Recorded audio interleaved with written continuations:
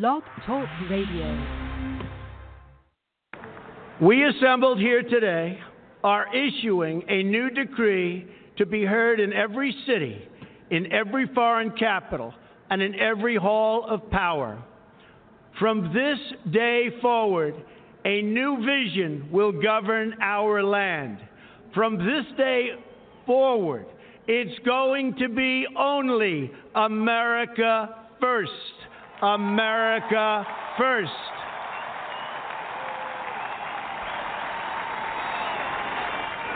Every decision on trade, on taxes, on immigration, on foreign affairs will be made to benefit American workers and American families. We must protect our borders from the ravages of other countries making our products, stealing our companies, and destroying our jobs.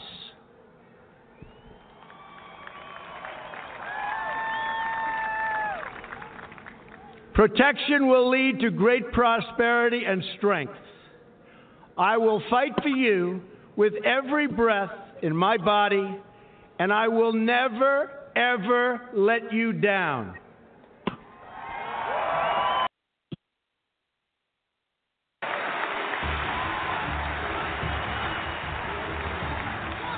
I am your voice.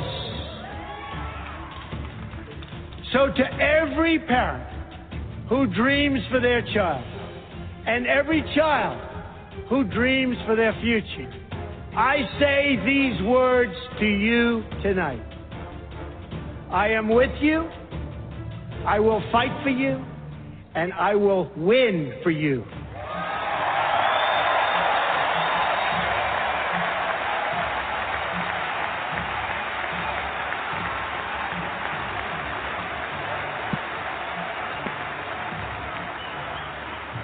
To all Americans tonight, in all of our cities and in all of our towns, I make this promise. We will make America strong again. We will make America proud again. We will make America safe again. And we will make America great again. God bless you and good night. I love you.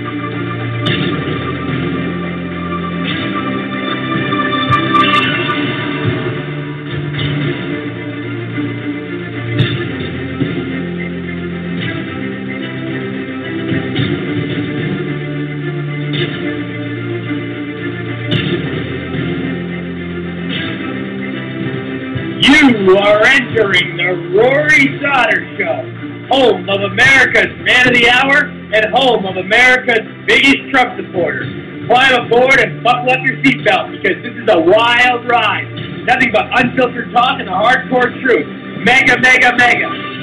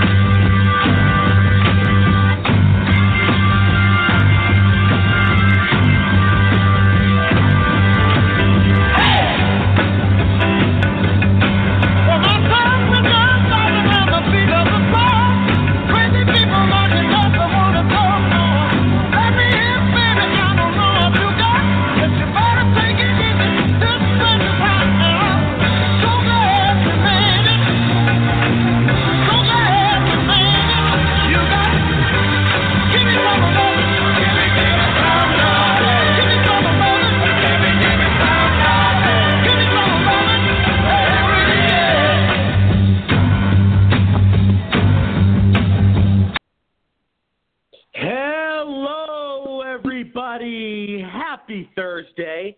Thank you for tuning into the Rory Sauter Show. It is a pleasure to be with all of you. We had our last show on Tuesday, and we had a fantastic show, a lot of great guests, so many topics addressed and established, and we had such a great storyline, and we got through so many different headlines, which was awesome. I got great feedback from the show the other night, so I'm so proud and impressed with that. So I want to thank, obviously, first and foremost, my audience. You guys are amazing. We're now listened to in 21 different countries. We are on 40 online different platforms. You can find us all over the internet. I want to thank all my sponsors. I want to thank my amazing special guests that I always get. I want to thank my co-hosts, who I'll be introducing shortly. And we have a huge show tonight, guys. We have a giant show ahead of us. And always remember, you can find me on social media. I'm always on Twitter, Facebook, Instagram, interacting with people. And, you know, I'm talking politics, all that good stuff. So, and throughout the show, if you have any questions, go on Twitter, and I'll definitely try to, you know, pick up on that and or thoughts, and then I can, you know, mention it in the show. But first and foremost, let's introduce my first co-host, international security expert, legislative affairs for President Ronald Reagan, Islamic historian, political activist, and best-selling author Valerie Greenfeld. How are you? Hi, Rory. Good. How are you doing? Doing well, thank you. We also have lobbyist, activist, and political strategist Josh Halabate. How are you, my friend? Doing very, very well. Excellent. And we also have director, political strategist, and activist Gianni Rodriguez with us. How are you, my friend? Doing great. Glad to be on again. Excellent. Well, it's good to have you here. So let's get into the headline news. Let's get into the main topic, which is obviously the shutdown still, you know, and the State of the Union battle. Trump and Pelosi going back and forth. You know, obviously they still have not come to an agreement with the wall situation. Pelosi is acting very oppositional, irresponsible.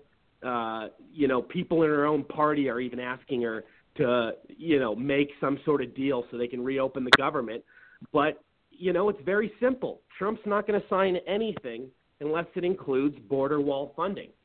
And he's said it, you know, for over a month now, and he's not going to cave. You know, if anybody's going to cave, it's going to be the Democrats, because they, you know, they don't really have a choice. I mean, if you really look at all the dynamics and all the aspects of this whole situation, Trump is on offense, and he's proving that right now. You know, and I've said this on my show many times, and I'll say it again, Trump knows politicians better than politicians know themselves. Trump's been playing their games for so long. I mean, he's always 100 steps ahead of them.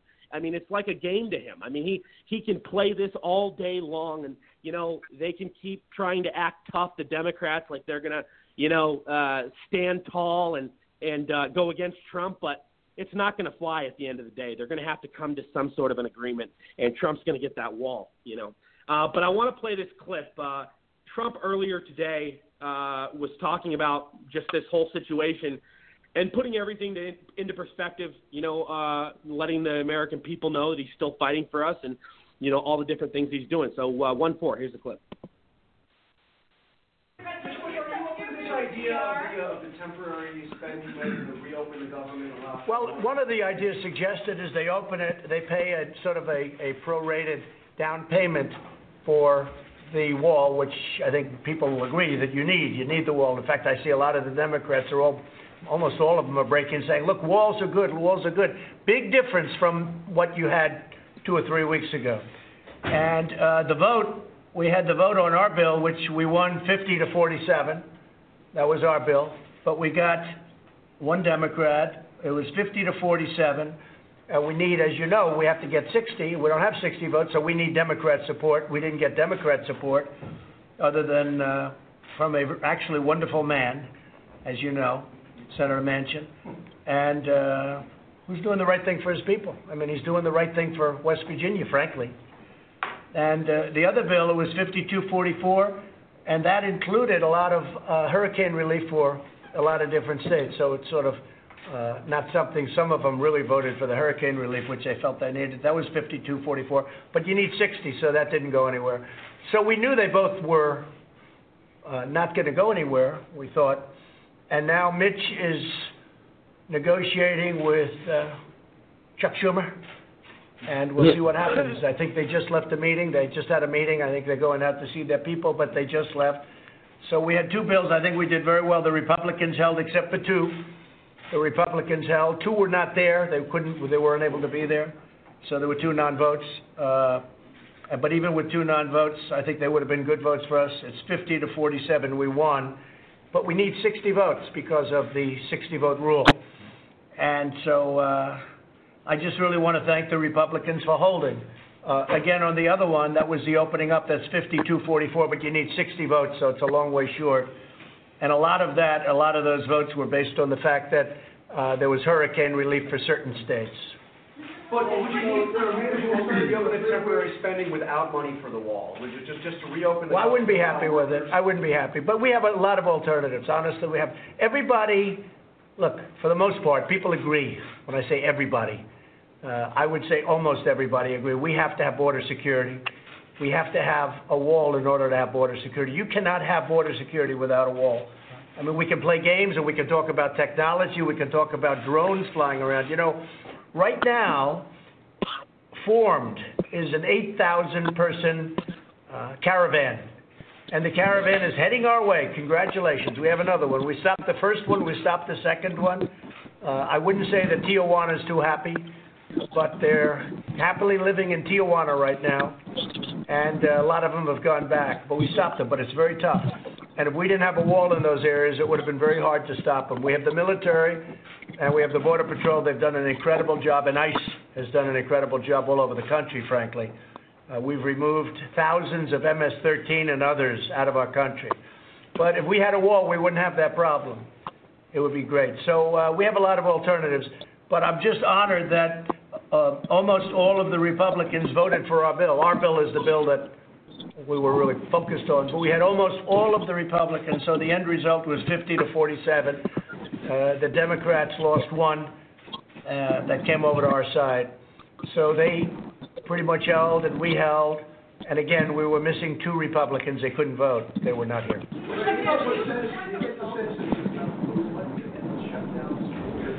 Well, I have to find out. After this meeting, we'll find out. But right now, Mitch McConnell's meeting with Chuck Schumer, and Steve, they'll have to see what happens. They're meeting to see if they can work out something, maybe on a temporary basis where we start. But we have a lot of alternatives. There are a lot of people that want this to happen. I'll tell you who wants this to happen. The military wants this to happen. Because this is a virtual invasion of our country, of drugs, of human traffickers, of so many different things, of criminals. It's an invasion of our country. And the military wants this to happen, and the Border Patrol wants this to happen. And by the way, Border Patrol said all of the drones flying up in the air, having a lot of fun flying drones all over the place. They don't mean a thing when they look down and they see thousands of people rushing our border. The only thing that works is a strong barrier or wall. Have you talked to Nancy Pelosi? I have not. I haven't spoken to Nancy Pelosi, no. No, but I'm here, I haven't left except for a beautiful evening in Iraq. I've been here for a long time. Mr. President, did you see Wilbur Ross said that he doesn't understand why federal workers would need help getting food? Can you understand? No, I haven't heard the statement, but I do understand. Perhaps he should have said it differently. Local people know who they are when they go for groceries and everything else. And I think what Wilbur was probably trying to say is that they will work along. I know banks are working along. If you have mortgages, the mortgagees, the folks collecting the interest and all of those things, they work along. And that's what happens in time like this. They know the people. They've been dealing with them for years, and they work along. The grocery store. And I think that's probably what Wilbur Ross meant. But I haven't seen his statement, no. But he's done a great job. I will tell you that. Yes. Venezuela, I just want to know, aren't you worried to leave the American diplomats behind? Well, we're looking at Venezuela. It's a very sad situation. That was the richest state in all of that area. That's a big, beautiful area, and by far the richest. And now it's one of the poorest places in the world. That's what socialism gets you when they want to raise your taxes to 70%. You know, it's interesting. I've been watching our opponents, our future opponents, talking about 70%. Number one, they can't do it for 70%. It's got to be probably twice that number. But maybe more importantly, what happens is you really have to study and take a look at what's happened to Venezuela.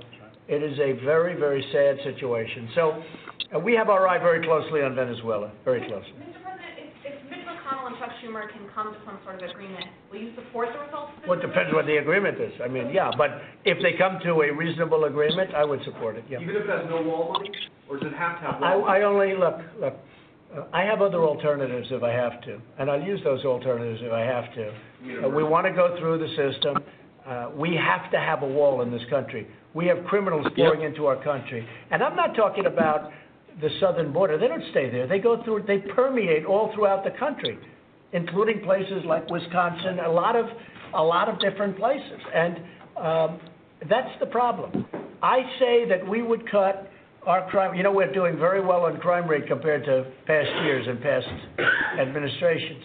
But I think our crime rate would go way down. And I know our drug rates, what's happening is the drugs are pouring in.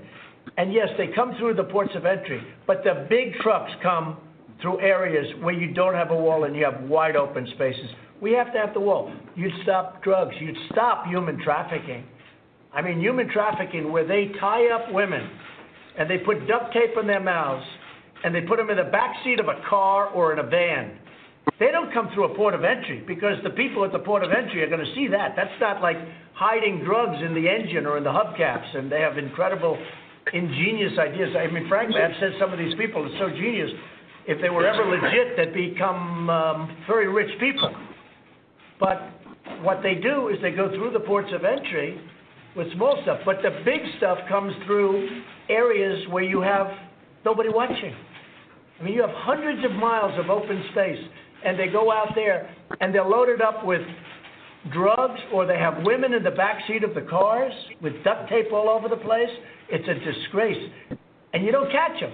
They make a left. You don't even know the difference between Mexico and the United States.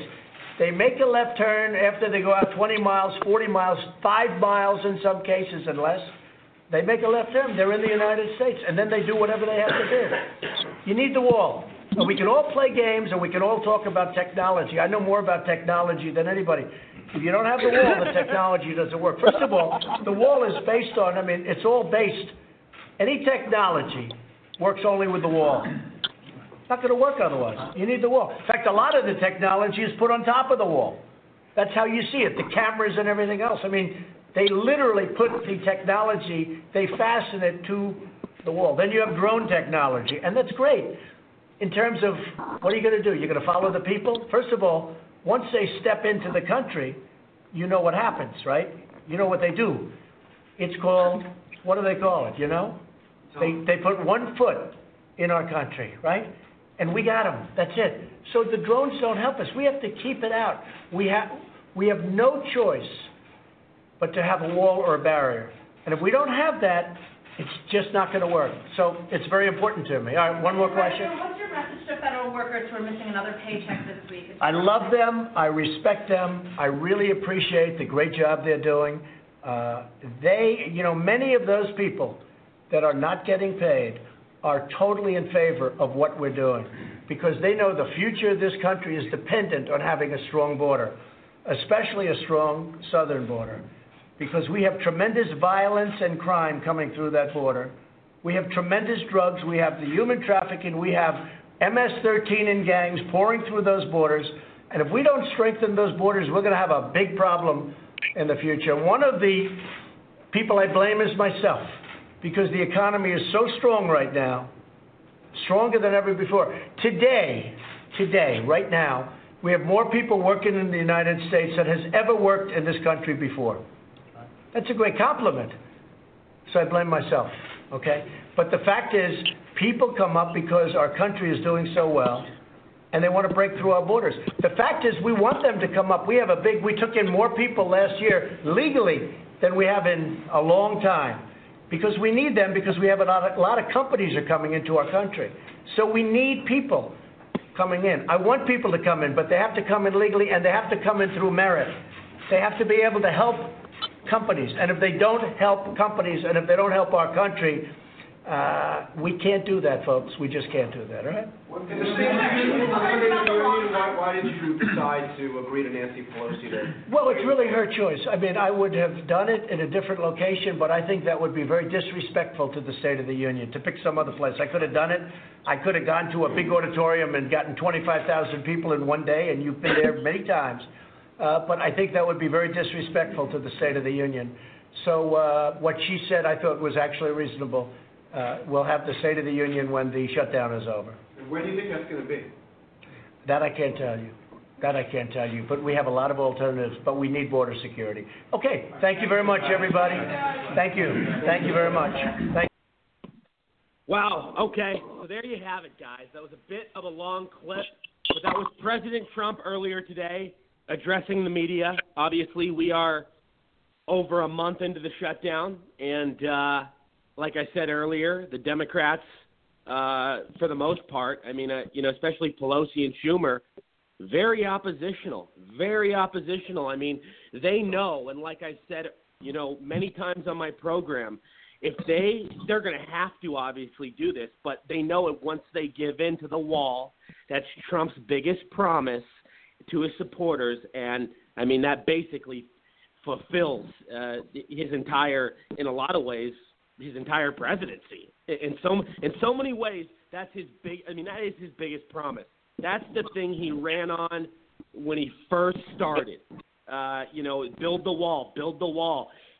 This is going to be one of the most historic things we've ever seen, not only in just American history, but in the world. Once this thing, gets finalized, once this wall starts getting built, and Trump was able to do this in his first term within 2 years, unbelievable. And like I said many times on the show, he's fulfilled over 70% of his agenda within 2 years. That's 7-0. Most presidents, when they leave office, don't even fulfill 10%. So it's just miraculous. I do want to introduce, a few guests on the line. We have a lot of good stuff going on. First of all, we have attorney, lobbyist, Democratic state senator in Louisiana, and author of the new book, Robert Mueller, Errand Boy for the New World Order, John Milkovich. How are you, sir? Hey, Rory. How are you? Good to have you here, sir. Yes, sir. Absolutely. And then we have foreign policy analysis, political consultant, foreign policy analysis, Middle East observer, war expert, lobbyist, activist, and best-selling author Kenneth Timmerman. How are you, my friend?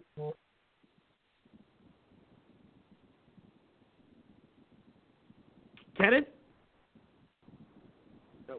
Okay, I think we lost Kenneth for a second. Let me introduce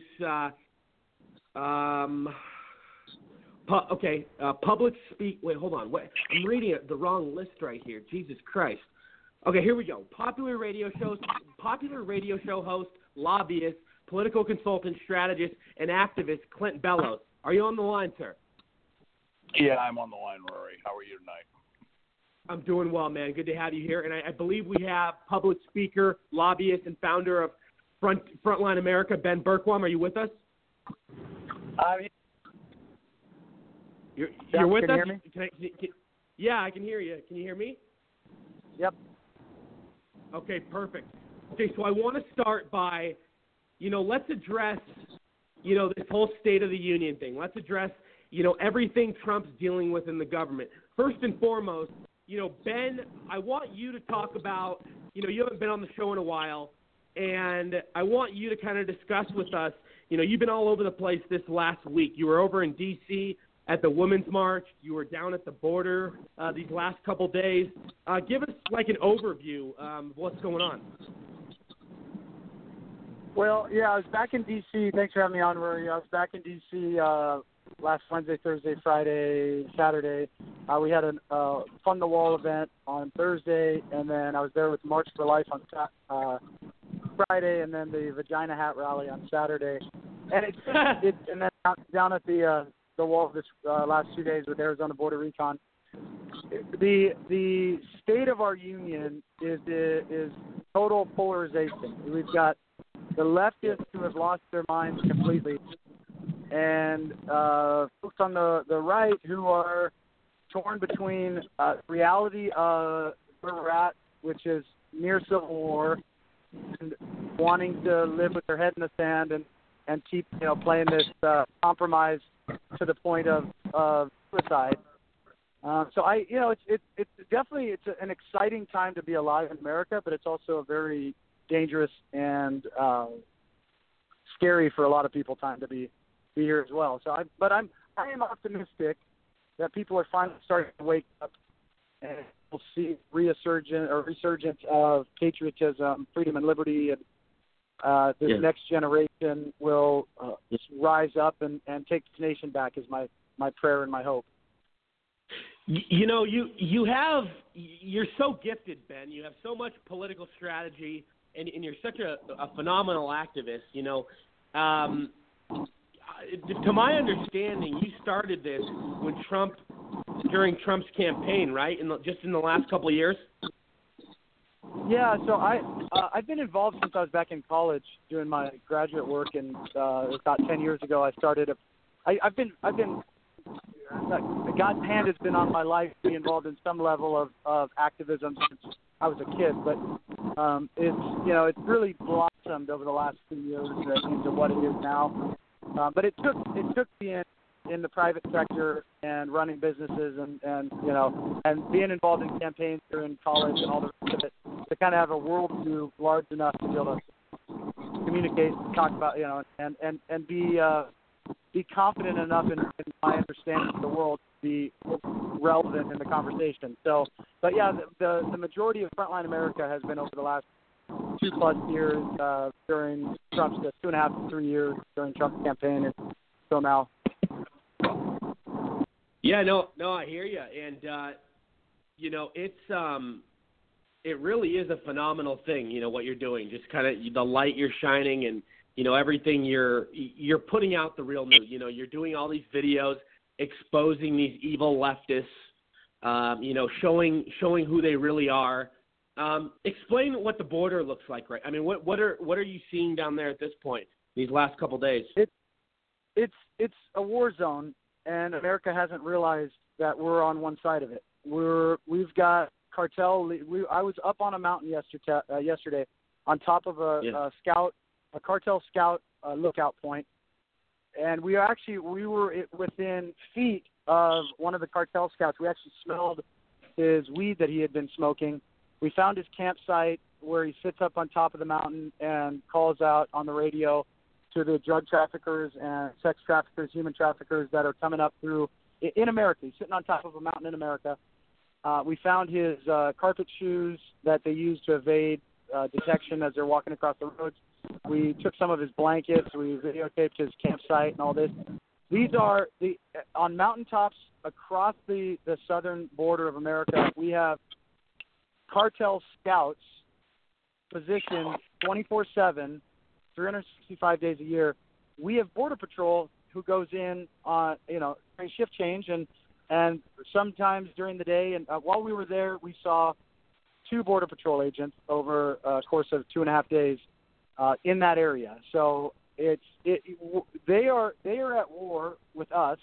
They control the high ground, and we haven't realized in America that this is a war. It's to say it's a daunting task to figure out what the solutions are is an understatement. Being down there and actually seeing the herds of people. We went down in the river bottoms, and there are thousands of inlets into America where illegal aliens are crossing on a daily basis. We were tracking, fresh footprints, and there was probably 20 different sets down this one river bottom. And then you go over to the next valley, and there's another 20. And so it's daunting, to say the least. The solution or solutions are simple. It's coming to the realization that we are at war, and coming from that perspective. To win a war, you have to take ground. You don't cede ground. You have to control the high ground, and you have to be present all the time. When we were fighting the wars, World War I and World War II, imagine if one side had just every 8 hours gotten out of the trenches, and for 2 hours they were, while the next shift change was coming in, the trenches were just abandoned. Well, obviously that side wouldn't win the war, and that's pretty much what we're doing down there. We need to build the wall. We need more solid barriers to be able to funnel these people into smaller areas, to be able to control and manage what's going on. But we also need to do things in America that nobody's talking about, like E-Verify and fining and criminalizing the businesses that are hiring the illegals. If we just stopped the invitations, if we quit sending invitations to Central and South America and Mexico saying, hey, you come up here, you get a job, you get free health care, you get education, you get all. If we ended those programs in America, we wouldn't really need the wall because they wouldn't have any reason to come here. But in the meantime, we do need a wall because those, they're so ingrained in our society that that's a much longer prospect to actually get those things done. So it's crazy. It's crazy to be down there, but it's not any crazier than the vagina hat wearing women, in Washington D.C. Screaming at me saying, "Love, not hate.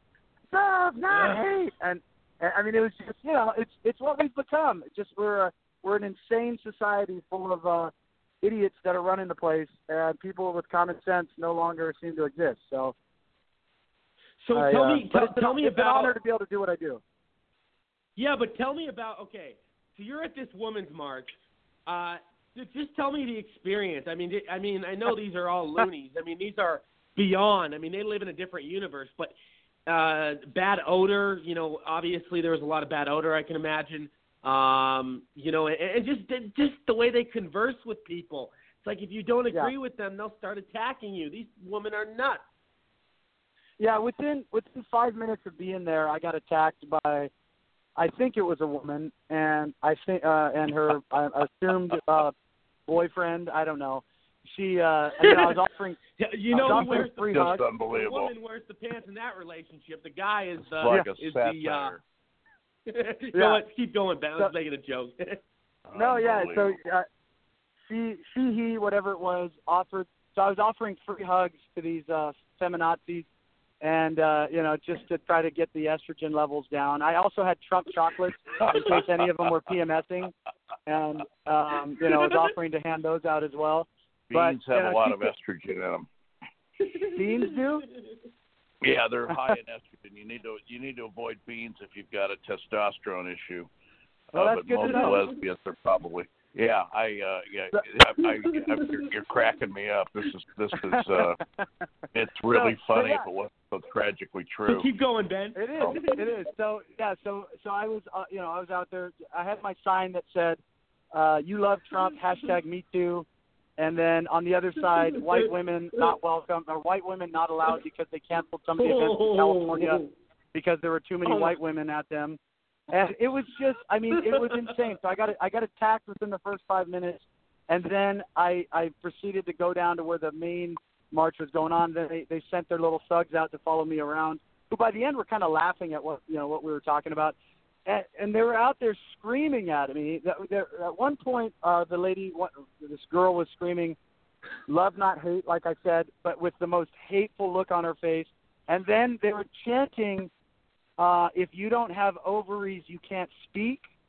And it was just, it's incomprehensible to think that this is what our nation's become, and that this is what women want to be. That somehow that this is what we would esteem our young women to be. And as a father of 2 girls, it's sad. It's sad to see this. And so I was just down there saying, trying to have rational conversations and talk about how it's not your body.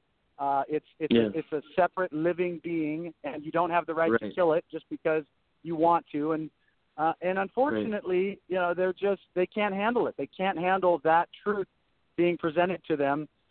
And I was actually down there, now what's crazy is think about all this stuff that's going on. We're being undermined from within. We have open, porous borders where thousands of pounds of drugs are crossing every day. Sex trafficking is occurring. All of this is going on. And what has the news been for the last week? It's been a young boy with a Trump hat from a Catholic school standing his ground against a thug that was banging his drum in his face. That's all we hear about. When all around us, America is falling apart, yet the mainstream media wants to focus on a MAGA hat-wearing kid who was quietly observing this intimidator that was sitting there with his drum. And I saw that same guy in front of the White House who was doing the exact same thing. And luckily I'm not easily intimidated, but he was doing the exact same thing. This guy's a thug punk used by the left to push this narrative that somehow if you represent a Native American, somehow you are infallible and nobody can, you can't even stand silently in front of him without being attacked. I mean, it's crazy. Insane. Ben, I was going crazy about this the other day on my show. This Native American guy, he's a known left-wing activist. Like you said, he's been to many of the left-wing events. He's been known to attack Republicans. He's been known he just this past weekend marched into a Catholic church with his native buddies banging the drums like an asshole. And I'm surprised nobody didn't stick that drum up his ass where it belongs. But you know what? I'm really getting tired of it. Just the entitlement and the victim mentality that they carry, these left-wing nut jobs, but they initiate the attack. I mean, they always do. Yeah, they always do. And what's interesting to me is the fact that more people haven't gotten wise to it. I think they are getting wise to it. I mean, as soon as this story came out, it got blasted, it got attacked. I was one of the ones. I said I was there. I saw this guy. He's a scumbag. He was doing this to me, to other people. Like this story is complete nonsense. And luckily there was some backlash on it. But for years they've been able to get away with it. This was the left-wing playbook. We find one of our trophy victims, and we go out there and we make them look like a victim. We call you out. We create a story that didn't actually happen, and then we push our lapdog media to push it out there as if it's this big news story. And all the while, America is ignorant to the fact that we're being destroyed from within. And I'm watching this whole thing saying, well, that's why we're losing, because this is what is being reported. This is what the truth of what's happening. The real news is just completely ignored. Now, how was you were at the pro-life event too in DC, the big March for Our Lives event? How was that? It was amazing. Hundreds of thousands of people. I was at the front. I was actually filming the front banner as they marched up Constitution Avenue to the Supreme Court. After we were done, an hour later, I went back down Constitution Avenue. I was about 3/4 of a mile away from where we ended in front of the Supreme Court. And the line of people stretching from sidewalk to sidewalk on Constitution Avenue was still farther than I could see. I mean, it was incredible. And again, the tragedy of it was the reporting. Where was the media? The media minimizes this event that had hundreds of thousands of peaceful people standing up for a noble reason. And when we talk about, these idiots that were chanting love, not hate, you wanted to see love, you went there on Friday and watched the March for Life. You want to see hate, you go there on Saturday and watch the crazy leftists. And the fact that the media completely distorts it and even goes so far as to ignore the beauty of what happened on Friday and twist it to make it out to be like these kids were somehow bad when they weren't even bad. I mean, it blows the mind. It's mind-boggling.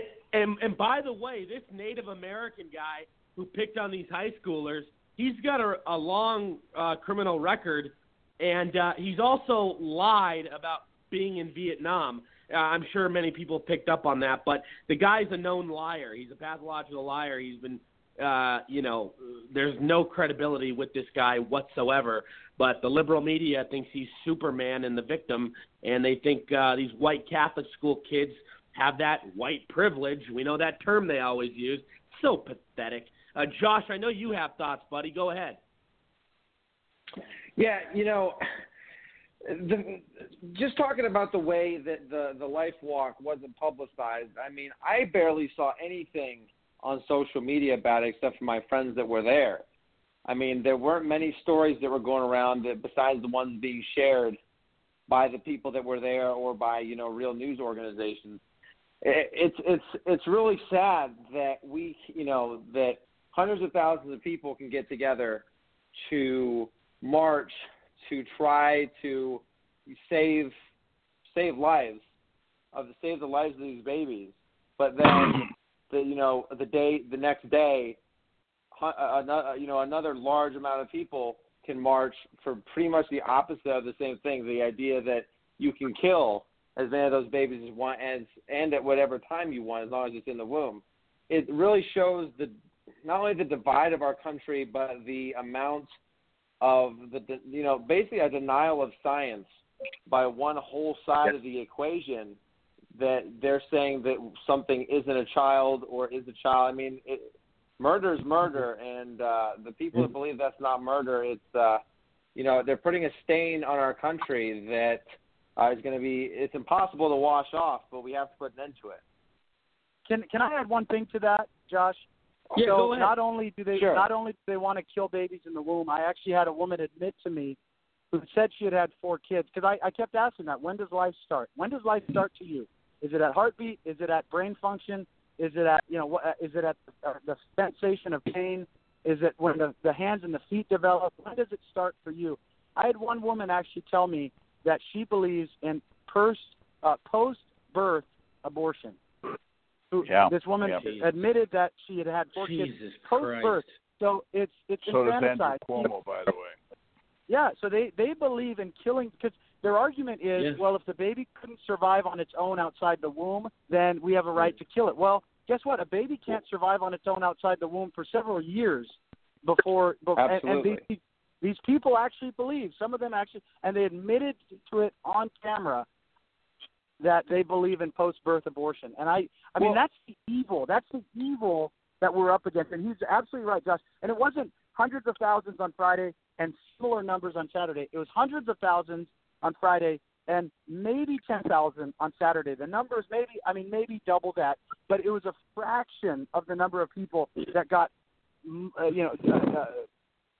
times the coverage, if not more, than what actually happened on Friday. That is so disgusting. Well, to add to that real quick, the not only do people say that, when it can survive outside the womb by its own, I've had people tell me that they believed until it became a functioning member of society. Right. A functioning member of society. First off, when the hell is that? Because that doesn't answer my question. And second off, there are people that die and could potentially never be called a functioning member of society. I mean, we have a minority leader in the Senate that's debatably a functioning member of society. I'm not advocating to kill Chuck Schumer. I think that would be a little barbaric. But he's already dead. The idea, well, that's a separate point. But the level of insanity on the left is unfathomable. That's true. Yeah, no, it is true. It is so true. Gianni, I'm going to go to you, and then I'm going to get to – actually, let's go to Valerie, then Gianni. Valerie. Well, yeah, I'm going to pass on the whole last conversation, but I want to talk about what's going on in the House and the Senate, because it's really upsetting to me. I live in Washington, D.C. And you know all about this. You used to work for Ronald Reagan, and you still work on the Hill, so you know all about this. Yeah, I was down there yesterday, and it's just really upsetting to me that politics is more important than the people. It's like Nancy Pelosi will stop at nothing just to get the president, so that she can say, I beat the president. And it has nothing, her policy and the way she's acting has nothing to do with who she represents, her people, her constituency. And in fact, there are so many members of the House that disagree with what she's doing. It's almost like she's a one-person show, and she's making up her decision on her own without other members of Congress. And I just really resent the whole thing because, in the past, when Obama was president, many of these Congress people, including Nancy Pelosi, were in favor of a wall. and it's so clear that it's all politics, and it just makes the whole thing worse. It makes, they just look like immature little children. And it's just very upsetting to me because I moved from Colorado to this area to serve my country, and it's like they're wasting my time. They're wasting taxpayer dollars, and they're keeping people out of work for, they're only 25%, but the contractors need to work. And I just feel like Nancy Pelosi is taking advantage of her position, and she's only at it for a couple of weeks. And you make a good point. Trump has done everything he can to make a deal, and they just won't come to the table. They're too busy partying in Puerto Rico. Sorry, go ahead. And here, and you make a great point, and I want to get back to Ben here in a second. But Valerie, you make a great point. It is all about politics, and I've been saying that, and I've been saying that if they give him this wall, they know that they're giving him his biggest campaign accomplishment and promise that he said to his supporters. So this is basically pretty much, in a strong sense, fulfilling the Trump legacy to the greatest. I mean, to the greatest extent. I mean, this is the biggest. What? He's going to get it without them.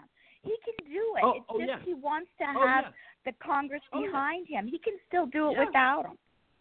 Oh, of course. I mean, he's just waiting for them to see if they're going to make a deal with him and be civil about it. Otherwise, he's just going to declare a state of emergency like he's talking about. And he's got some other options, he said. He's looking into a whole bunch of different things. So this is going to get funded. There's no doubt about that. But, the fact that the Democrats are this bitter and they know that they can't outdo him or outsmart him drives them crazy. Because they wanted the wall years ago. We know. Go ahead. I cannot imagine that this will not backfire. It will. It's too far gone.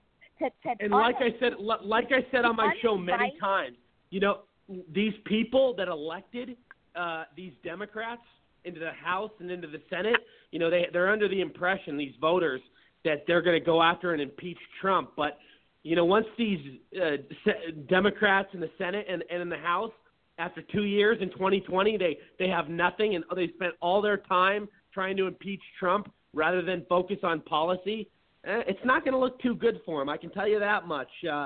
That's for damn sure. Gianni, though, go ahead, and then I want to get to what are your thoughts, though, buddy? Yeah, so our country. Gianni out of New York, and Gianni, you're in New York, so you know all about the liberalism. You know all about what's going on.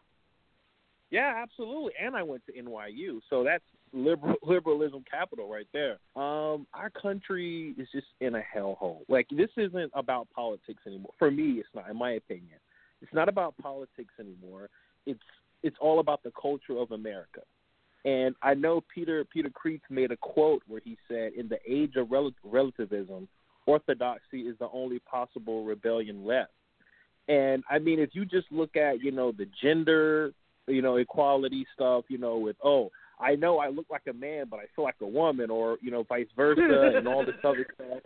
It's just ridiculous. It really is ridiculous. And it's anti-science, which the left likes to bring up science so much. There's so much against it.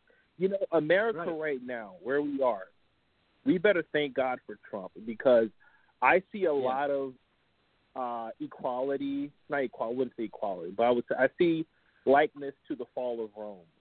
Because if you look at Rome, illegal immigration, was a big part of the thing that brought Rome down. The culture that was dropping their standard, that's how Rome fell. And I just really think that right now it's all about the culture of America. And, as far as the shutdown, it really hurts me to see people, struggle. But I believe that, the end result is going to be good, because we need this wall built. No, and when it comes to the abortion thing, I always said I'm a person who believes that life starts, when the heart beats.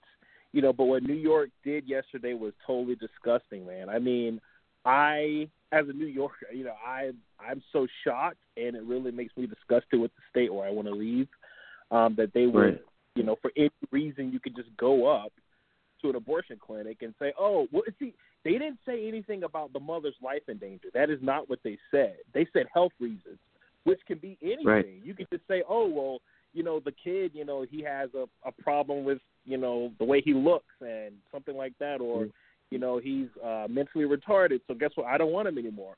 And that's literally giving the possibility where a woman can even say, hey, I was raped, and she can lie about it, still get an abortion. So, I mean, it's so many loopholes through this whole argument for me. I want to. You make a great point, and I want to get to attorney, lobbyist, Democratic state senator in Louisiana, and like I said again, the author of the new book. If you haven't read it, you must get it. Robert Mueller, Aaron Boy for the New World Order, and John Milkovich. You know what I respect so much about you, man, is that you are bringing the JFK style back to the Democratic Party. You're bringing that back to the surface. There's not too many Joe Liebermans and JFKs anymore, but you, man, are bringing the moderate, the back. I mean, and you're all pro-life, and it's just amazing, man, how you're writing this book too that basically all the Democrats think Mueller is the bad guy, but you just want to expose the truth about Mueller. What I meant to say was how Mueller is this saint to the Democrats, but you're exposing the corruption and the badness of Mueller, and it speaks so much volume. It's such a blessing and a breath of fresh air to have a Democrat actually write a book about how corrupt Robert Mueller is, and that actually believes in all the pro-Trump policies. I admire it. Well, I don't know if you believe in all of Trump's policies, but you've said majority of them. But yeah. Well, you're very kind, Rory. It's been very interesting talking to people in the wake of the book Robert Mueller, Aaron Boy for the New World. Talking to people, very interesting that people, without me, putting words in people's mouths, other analysts and people that are watching what's going on in America are themselves drawing the comparison between Donald Trump and John Kennedy. And yep. Listen, I know that comparison would make some people angry. If you look at their policies, though, they're very identical. But keep going.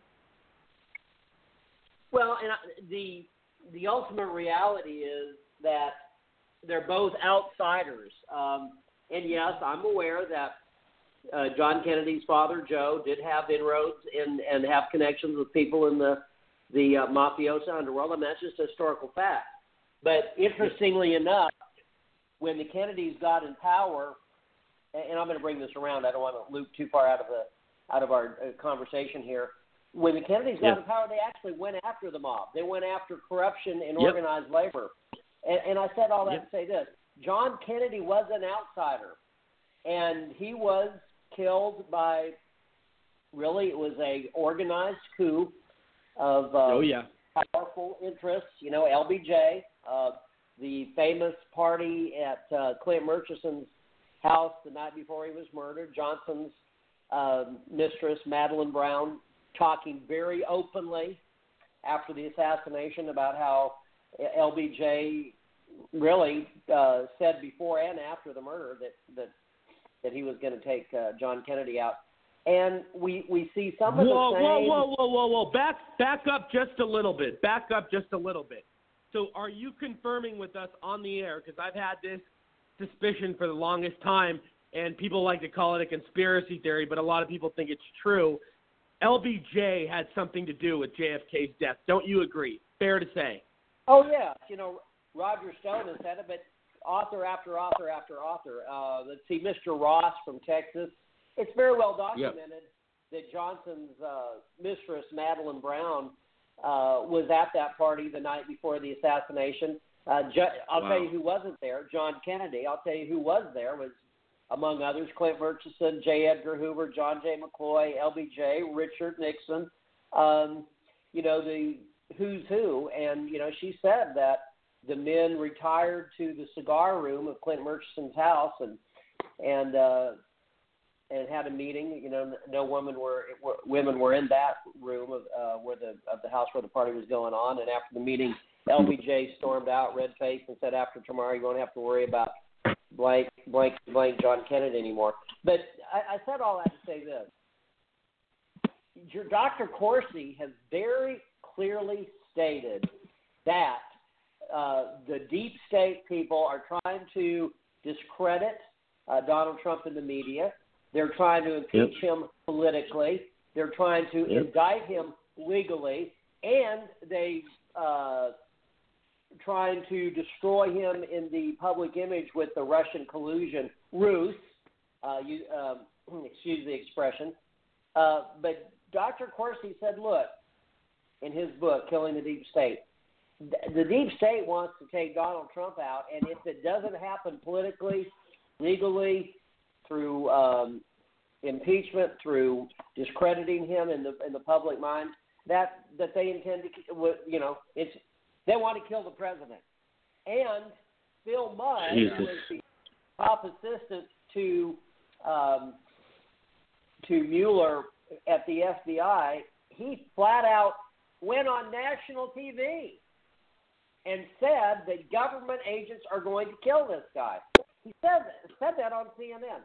So the point is this, and I know there's plenty of differences in personality and policy, but John Kennedy and Donald Trump are both outsiders. They're both cut from a different cloth. They're not part of the establishment. People can say, well, right, and even and if Kennedy were alive today, everybody knows he would be a conservative and pro-Trump. Kennedy would not align with the Democratic Party. There's no way in today's society. Yeah, and I think there's some discernible differences between his views and those of Donald Trump. But I think what the commonality is, by the way, I talked to you about this earlier today, Rory. This is the John Kennedy story that gets lost all the time. And that was the night that the Japanese battleship cut his PT-109 in half.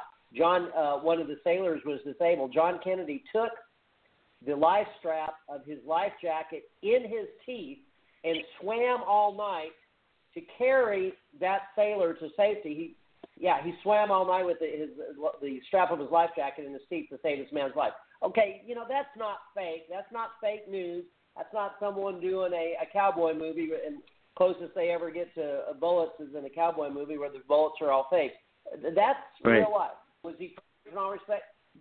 But to get back to our point, there is a John Kennedy and Donald Trump have both been willing to take on the establishment to do what they believed was the right thing, and pursuing and willing to fight for and stand up for and work for what they thought was best for America.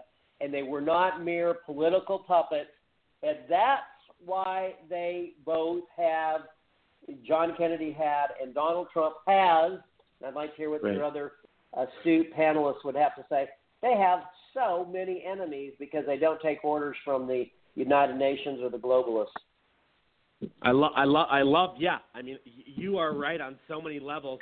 I want to see what popular radio show host, lobbyist, political consultant, strategist, and activist Clint Bellows has to say. And for anybody that doesn't know Clint Bellows, most of you do around the world, his radio station, his radio show is on, Clint, over 50 syndicated stations. You're on Salem Network, which is the most popular political network. It's where Lou Dobbs, I think Hannity's on there. I think all the big ones are on there, right?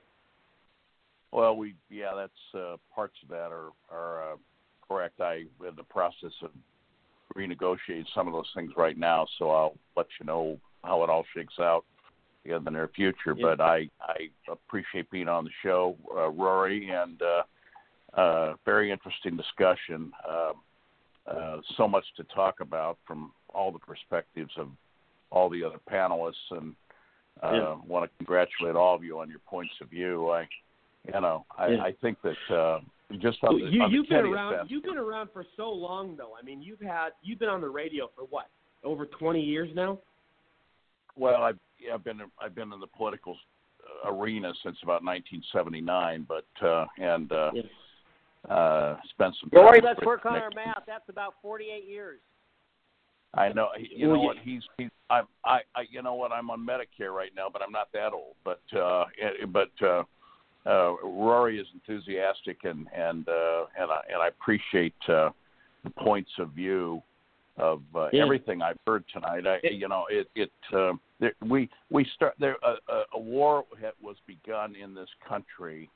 And this is not my quote, but it is one of my guests this week on the show. In January of 2009, the war began, and that was, of course, when Saul Alinsky's duck, a guy by the name of Barack Hussein Obama, was inaugurated. Osama, by a complete. It's the mathematical odds of that, given this guy's background, and we, we could, it may be boring to people, or they say, why do you keep bringing this Obama guy up? Well, it's because that was a silent coup against the United States. They didn't kill Bush. They basically took over the presidency under unconstitutional methodologies and with a lot of what your other guests have called globalist help. Here's a guy who it was really the Manchurian Candidate. Here's a man with no past. He no real birth certificate. The only thing he's got is about 16 Social Security numbers. He's been known by 7 different names. Not known by any of his Columbia classmates or anybody that he went to college with in California. And his wife, she has similar. It's unbelievable. You cannot find in the history of the United States. Here's the thing about that. I mean, you remember with the whole birth certificate and everything with Obama. You bring up something that is so relevant right now because, with the Obama birth certificate, my good friend and America's toughest sheriff, who I've known for a long time, Joe Arpaio, was one of the first people to prove that his birth certificate was a fake. Joe Arpaio did investigations with some of the greatest cops and detectives, and they discovered it was a fake. And the mainstream media ignored it. And you know what? Kamala Harris just announced this week that she's running for president, and she was not even born here. So we're dealing with the same sort of Barack Hussein Osama situation, and it pisses me off. No, you're right, Tory. The point, Rory. The point is that the country began a war, and the war was really set up by inept, boyish leadership from the time that George H.W. Bush left the White House in January 1993. And, of course, there are all kinds of stories about him, too, that probably for another time. And I worked for him as an advance guy for about 12 years. And I saw the people around him. And there are all kinds of strings hanging off of that one as well. But that's the whole skull and bones thing. Are we talking a lot of evil? Well, we're talking about things that have not been explained, and here's a guy that if anybody knew how to push the right buttons, here's a guy that headed the CIA, among other things. When Kennedy got killed, he was the head of the CIA. Well, when Kennedy got killed, it is rumored, and I can't answer this, there are certain photographers that have photographs that they claim show George H.W. Bush in Dealey Plaza as the car drove by. Now, we've also heard who was the operative from the CIA that was one of the 4 bums that Howard, what was the guy's last name? I'm drawing a blank, but was it G. Howard Hunt? No. G. Howard Hunt. Thank you very much. There were all kinds of things that happened in that arena, but there's one thing. I think Oswald shot the guy from the 6th floor. I think there's all these games played with the grassy and all these different. How many? The truth is I could tell you what my friends in the intelligence agencies told me about the assassination of Kennedy. Before you say this, there's so many different conspiracies involving his murder, including and I want to say this real quick about Jesse Ventura. I don't agree with Jesse Ventura politically. Let's set the record straight here. The guy is a little cuckoo.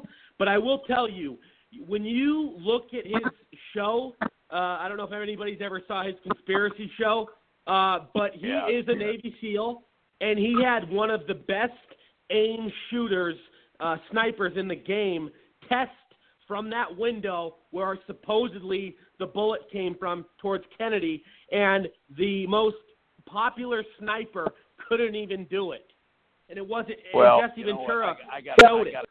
Rory, Rory, I got to take you on that one, and it's an easy shot. This is a mythology, but here's where it gets interesting. But what about this is John Milton. Let me say this. For 45 minutes, do you want to hear what I have to say or not? The bottom line on it is that Kennedy's head exploded with the third shot. That was a frangible, soft-skinned bullet that blew up his head. Oswald was shooting a military rifle with a military round that would have gone right through the guy's head and in and out, and it wouldn't have left a hole more than about a half an inch on the outside. There were two shooters. One was Oswald, or somebody in the sixth floor window. The other guy was on the Dallas Records building, which was behind as well, and he was on the roof of that building, and he was shooting a gun that had a frangible bullet.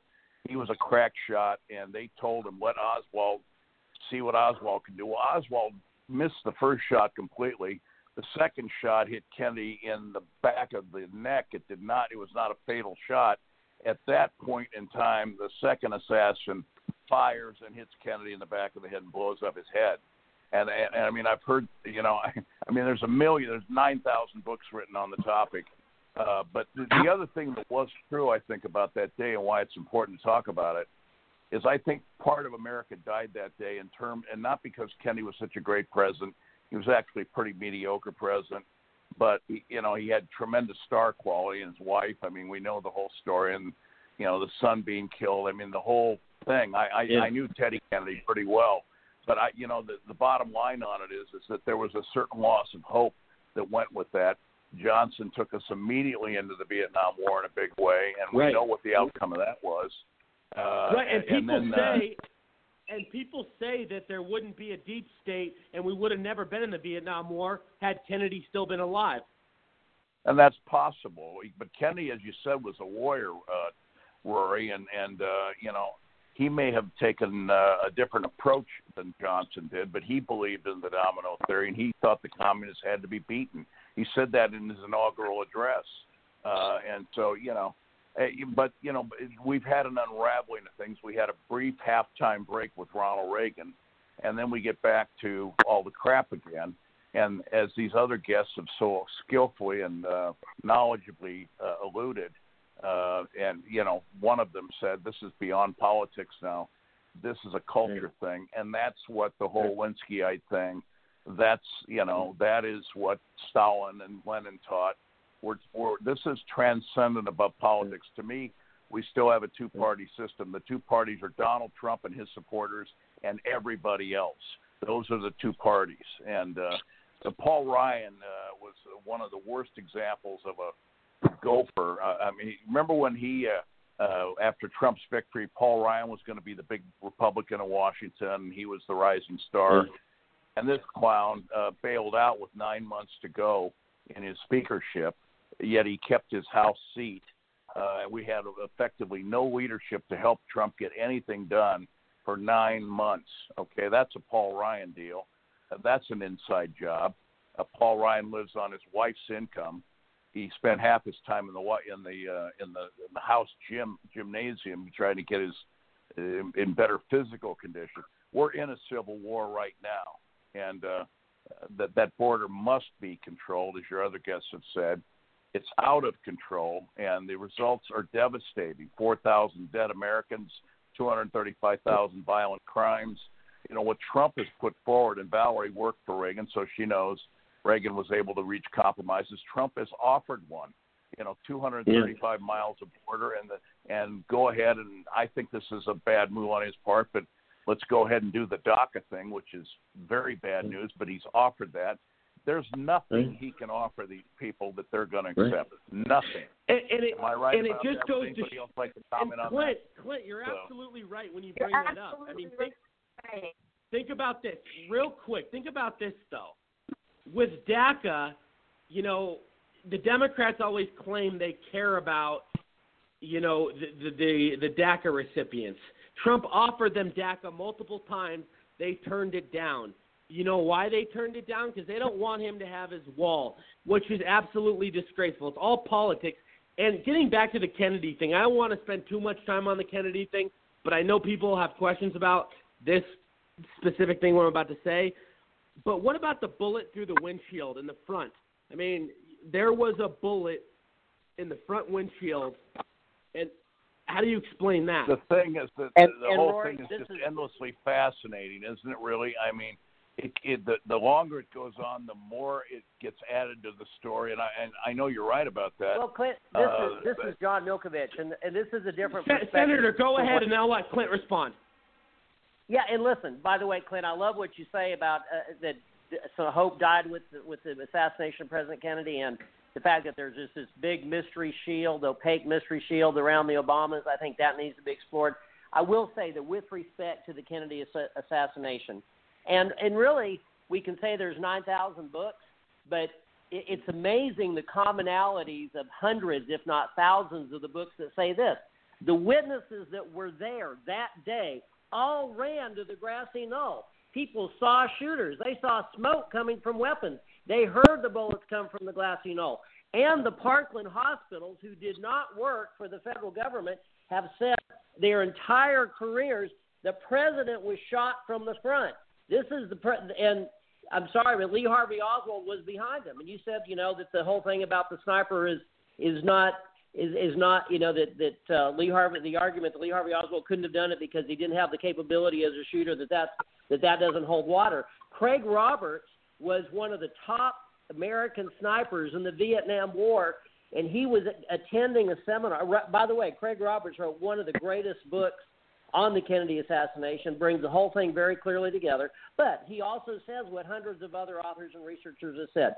He said he took one trip to Daley Plaza, one trip to the 6th floor, one look at the sight line and the angle from which Lee Harvey Oswald was alleged to have killed the president. He said, absolutely no way. This was one of the top snipers in the United States Army during the Vietnam War. He then went on to do the research and write the book.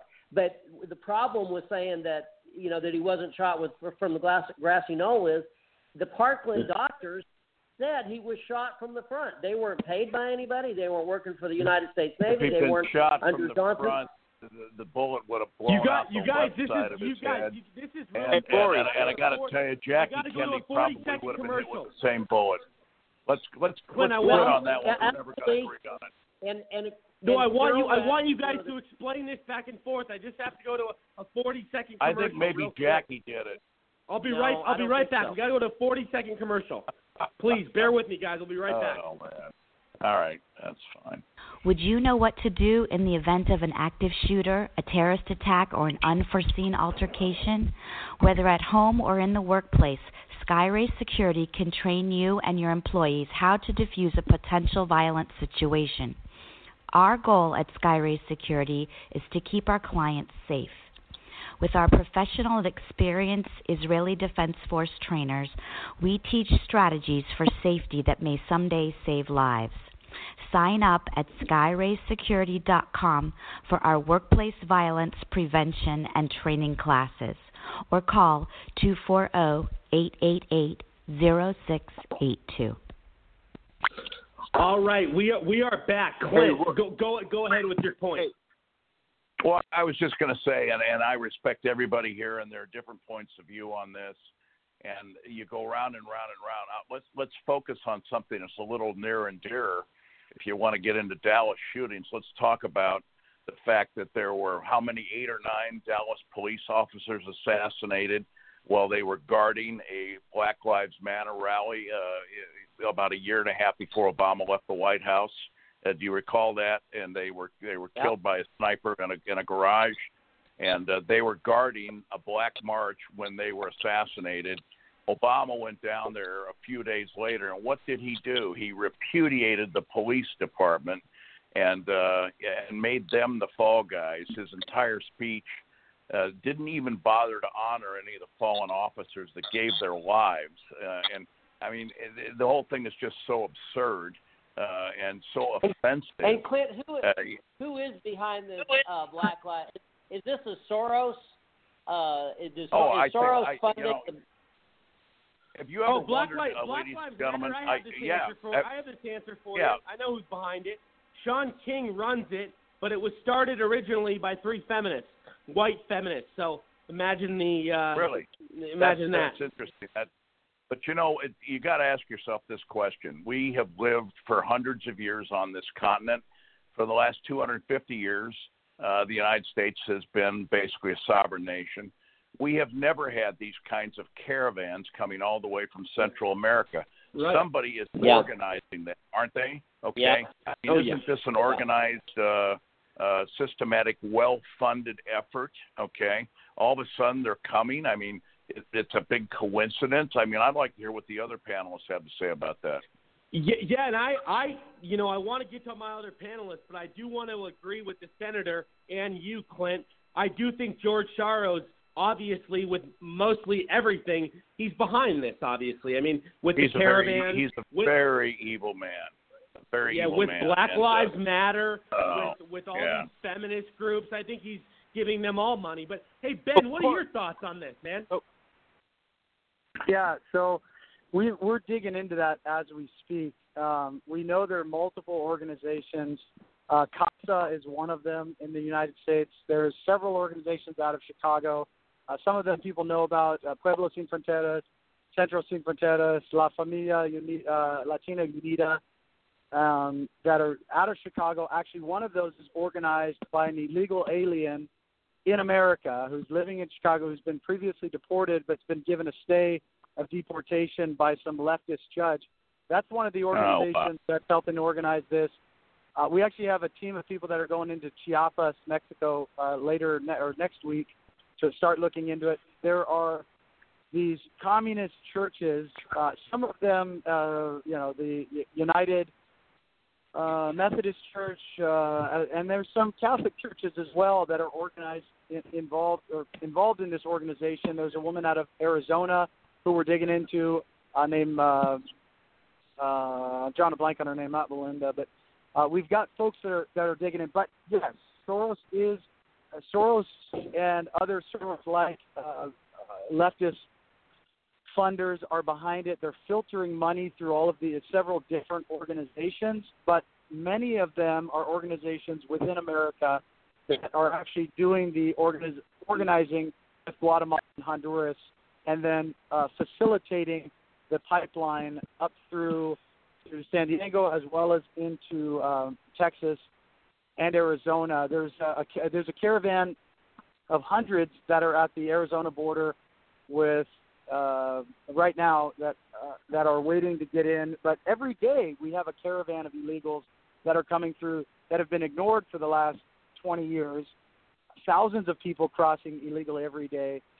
One of the women out of Arizona, again, whose name I'm drawing a blank on, she met with the president of Guatemala, who was down there, who's actually behind a lot of this organization, and the UN. So we know the UN and UNICEF are on board with this, and the globalists around the world. So we are in a cultural civil war. We are in a civil war in America, but we're also in a global war against the globalists that are trying to undermine American sovereignty. So it's deep. Its tentacles are far-reaching, and we're just starting to understand who's really behind it and how deep it really goes.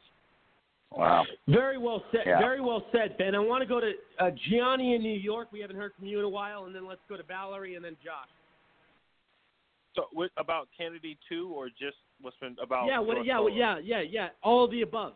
Go ahead. Okay, so first with the Kennedy one, I lived in Dallas for 2 years. Rory, I've done films and stuff in Dallas. I acted. If you look on YouTube, I have a trailer, and I actually acted at the grassy knoll, all around that area where JFK was shot. All that. I ran around that area like crazy. And let me tell you, from what I see being at the grassy knoll, it's totally impossible that guy, shot JFK from that angle.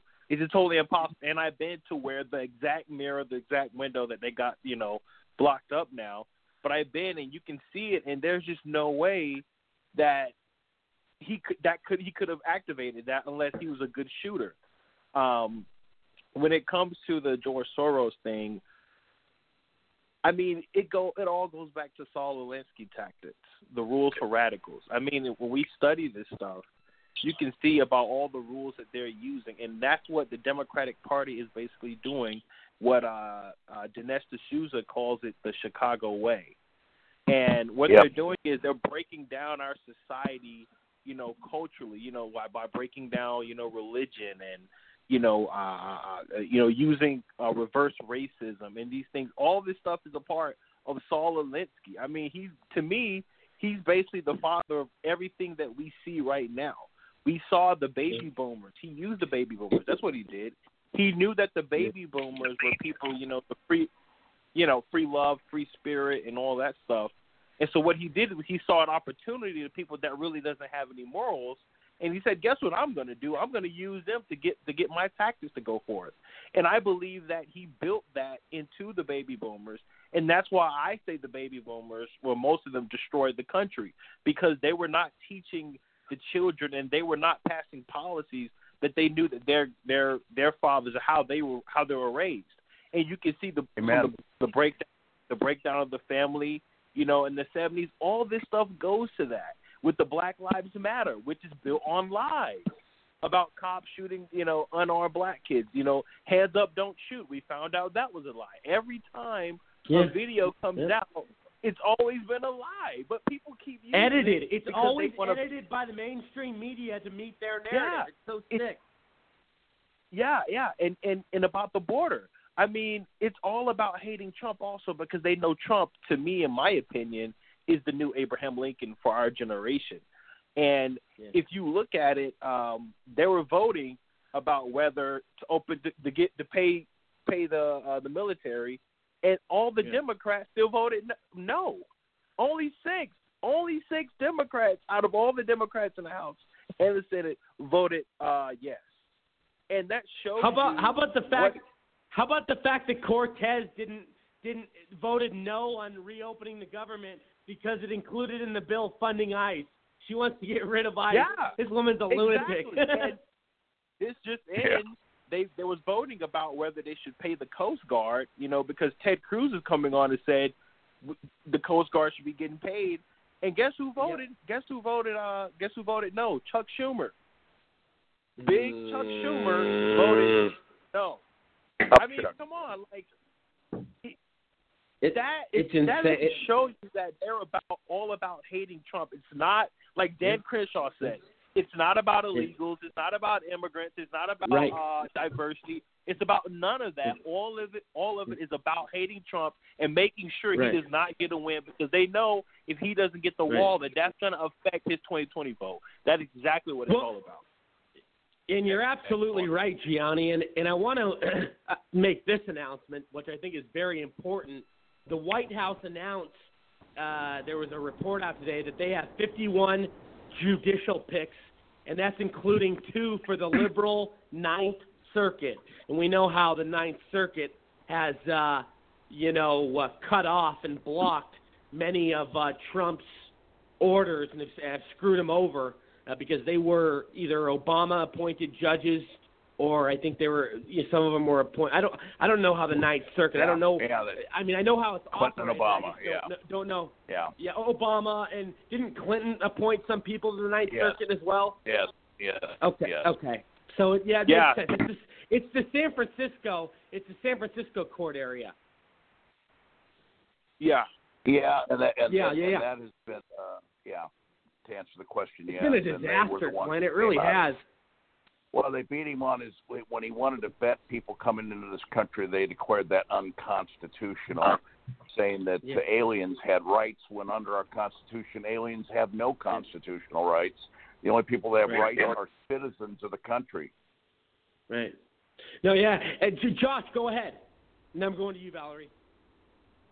Yeah, the whole idea, especially with these caravans coming up, all of a sudden, at peak timing, there's no way that there's not something that was planned by someone. Obviously I think there's a lot of good, hypotheses on here. I don't know jack crap about who would be paying them. That's not my form of expertise, so I have, nothing to fire back or support with. But the fact that they all sprung up all of a sudden when they never happened before is a little suspicious, and someone's doing something, that's for sure. So let me just jump back in real quick. So I looked up the name. It's Magdalena Schwartz is the lady out of Arizona. So there's multiple different individuals and organizations that we're finding out are behind this. But what we're also finding out is that there are this is just coming to light that there are politicians that are deeply embedded. We knew this, obviously, the open borders leftists that are out there fighting against Trump and the wall. But there are people that are in the pockets, and this goes back to the cartels as well. The cartels control who comes in illegally and who doesn't, and so there are people being paid off. And again, just like Josh just said, there's a lot that we don't know. This is a deep problem. But that was the name of the one woman who was actually previously, she was just became a citizen a year ago, which is, you think about the people that we're allowing into our country. Some of them we're not allowing into our country, but some come in illegally. But then these people that are here that are undermining our country from within, it's just disgusting. And then they're doing it as if they're working for God. Well, God never said to break the laws of the land. And so it's a display by many different people. But I think as time goes on, we're going to get to the bottom of this, and there's going to be indictments, and people that aren't even being named yet are going to be shown to have been behind all this. So, and you know what I blame a lot of this on? I blame a lot of this on the crap of journalism. It's all opinions these days. These journalists write their opinions. Yeah. It's like they're writing a story. They're not even telling the facts anymore. Go ahead, Clint. Though I didn't mean to interrupt you.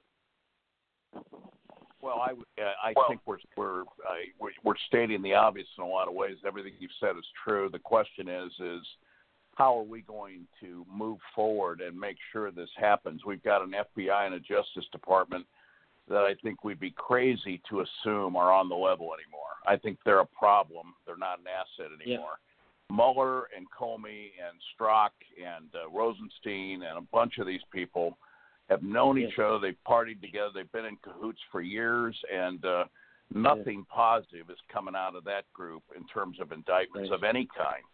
And otherwise, Hillary Clinton would be wearing an orange outfit by now. Okay, so and she doesn't look particularly good in any color, particularly that I remember. So I mean, my gosh, Clint, I disagree with you, Clint. I think she'd look fantastic in orange. I gotta agree with you. I think so too. And I think Bill would come and see her maybe once a year. So, maybe bring a file in and a cheesecake or something. I don't know. But the fact that there's 65,000 emails out there and that she broke her oath and she broke U.S. code, I forget the number, that indicates that a cabinet member cannot do what she did. And she broke State Department, presidents and that. And one of the guys on the list of those emails is Barack Obama, and he used a dummy email address like that's going to fool anybody. And yet we're concerned that Trump's kid have a 15-minute meeting with a low-level Russian. I mean, come on, give me a freaking break, okay? It's bullshit. I'm sorry, Valerie, forgive me. This is why, I'll be up all night again. I got to do a radio show tomorrow. I'm up 24 hours a day after I do these shows. This 28-year-old kid that's leading this gets me all charged up every night. So it's, Go ahead, fun. Valerie. Several different points. The one I want to start with is the caravan. I mean, you can't get 9,000 people from Honduras or Nicaragua without major money. I mean, they have to eat. They have to go to the bathroom. They need medical attention. I mean, this is like bringing, a whole group of people, I don't know, a month, 2 months. How long does it take to walk across 2 countries? I mean, that doesn't happen without major, major funding and organization. And there was, then what happens when Rory, you get there? They're sitting there waiting, for the INS people to let them across the border while they're standing there in line. I mean, the whole thing makes no sense to me whatsoever, except for the fact that there's got to be millions of dollars behind it. Well, here's good news. You're absolutely right, Valerie. And here's some good news. I don't want to cut anybody off, but I want to mention this, and I didn't mention this earlier, which I think this is a fairly new report. I don't know if people have read this yet today, but the White House has prepared a draft declaring a national emergency order that would give them $7 billion with a B in wall funding. So that is a strongly an option, and that was reported just probably an hour or two ago. So Trump is definitely, And Rory. And that's what we were saying. Trump does not need Congress to do this. But he wanted to do it right. Yeah. He wanted to have extra people behind him. I mean, it is the right way to go. But he doesn't have to deal with all this BS. And I just feel like what's going on makes our country look so inept. And our leaders, like you said, somebody said before, it's the culture now. It's okay to be nasty to the President of the United States. Whether you're the guy that works for CNN in a press conference or you're Nancy Pelosi. What used to be when we would say the gentleman from, South Carolina, I yield my time to him, all of these flowery, ways to address people in polite manner, it's all gone the wayside from the what's his face to the CNN reporter to this new Congresswoman Tlaib or whatever her name is from Michigan. I mean, she calls the President of the United States a mother blank. I mean, are you kidding me? What's gone on with our society? Yeah, it's very upsetting to me as a mom. As a mom of 4 kids, my kids talk to me like that. Are you joking? No chance. No, it's Gianni, I know you wanted to respond. Go ahead. Yeah, before I go to that, what she was just talking about is spot on. But I was going to say, President Trump does not need Congress to do this because this is constitutional what he's doing. And the Democrats know. All these Democrats went to law school and Harvard and Yale and all this other stuff. They know the law. They just don't want Trump to win. So I was looking at inadmissible aliens, and it says whenever the president, it's U.S. Code 1182, it says whenever the president finds that the entry of any aliens or of any class of aliens into the United States to be detrimental to the interests of the United States, he may by proclamation and for such period as he shall deem necessary, suspend the entry of all aliens or any class of aliens as immigrants or non-immigrants or impose on the entry of aliens any restrictions he may deem to be appropriate. So, I mean, this isn't like just some random Google search and it's on some right-wing Breitbart, website. Right. This is the Constitution. And the Founding Fathers knew what they were doing because that's the reason why we need borders, not because we hate immigrants or we hate illegals and all that stuff, but we have to protect our culture. We have to protect our freedoms and our liberties that we enjoy, and that's why we have borders. And that's why they put this U.S. code there and said, listen, we know in the future we want to protect these freedoms that we are building right now in this country. And in the future, whenever something is gone wrong to where, illegal immigration or aliens are filling our country, we need to write something in the law that says that the president can draw the power to stop any entry of any aliens And I think that that's a good thing. And we see now that Trump, he's going to declare the national emergency, and you can't say that's anti-constitutional because it's in the Constitution. It's a U.S. code, and the Democrats know it. Senator, what are your thoughts? Senator Milkovich, Louisiana. I'm listening to all these smart people.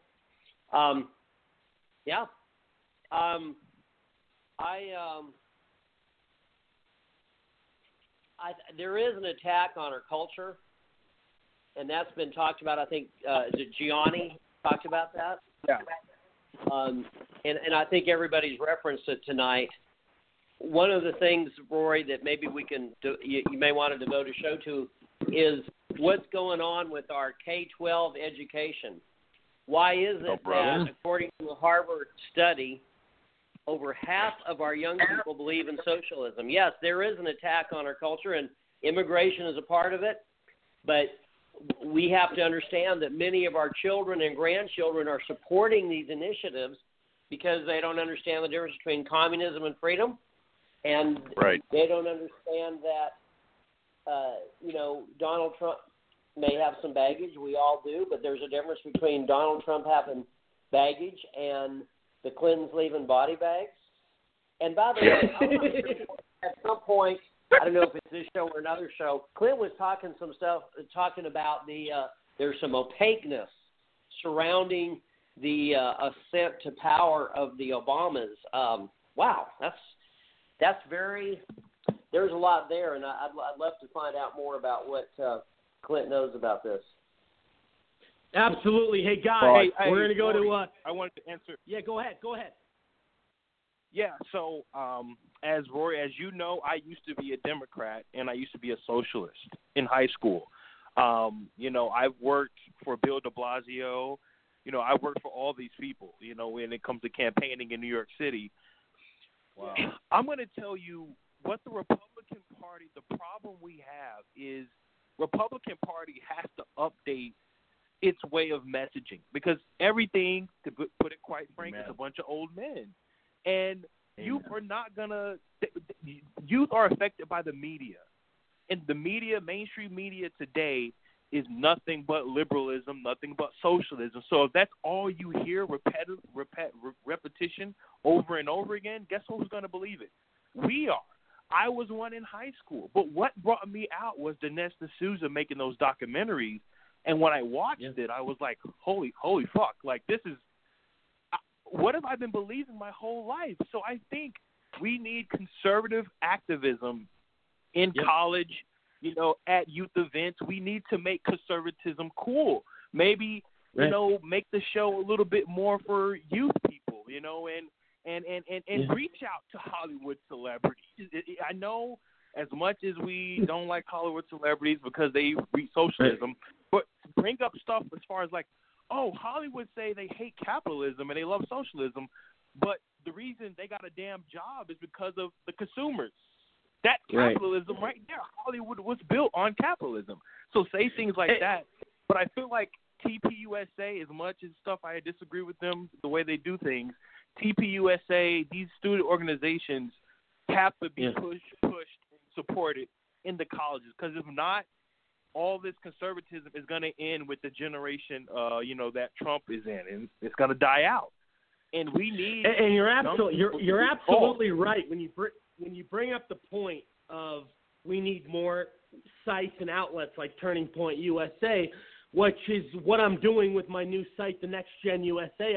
I'm putting this into so many different categories where we can, reach out to the youth. We can reach out to every, age group, every sort of, person on the conservative side, even on the other side. I mean, I have this whole network planned perfectly, and I think it's the way to evolve things. I think it's the new future, and it's built so amazingly.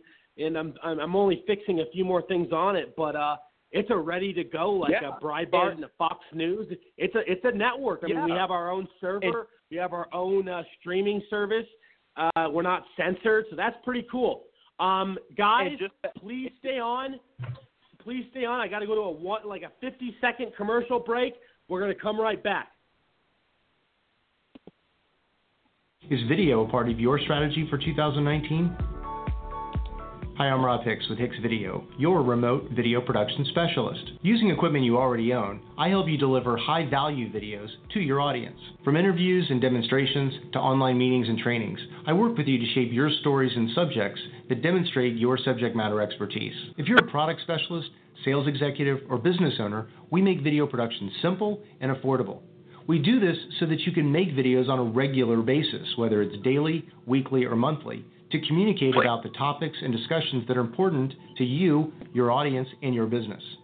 To make your videos, we use HD video conferencing that allows you and your guests to connect to our studio from your home or office using your laptop, phone, or tablet. Once you and your guests have connected to our studio, we do all the rest. We take care of the TV graphics, the intro videos, the outro videos, the music, the behind-the-scenes production. Everything that it takes to either live stream or locally record your video for post-production editing to social media, whether it's YouTube, Facebook, Twitter, LinkedIn, you name it. If you're tired of seeing the empty balloon commercials that are being made by your competition's social media experts, give me a call. I work directly with you, the subject matter expert, to help shape your story and ideas in a professional and polished manner via video. If you're ready to take a deep dive on your expertise and showcase the essence of your business via video, give me a call or connect with me online. I'm Rob Hicks with Hicks Video, the remote video production specialist, the doer's resource for online video production. All right, and we are back. Gianni, did you want to finish your thought real quick? Oh, yeah, absolutely. But yeah, I was just saying, as much as, Kanye West, I know people are like, man, you can't trust this guy. He might turn on us at any time. But if you see, I'm telling you, when I went to the Young Black look at Floyd Mayweather, look at Mike Tyson, look at Ken Griffey. Yeah. I mean, you got all these big timers, Yeah.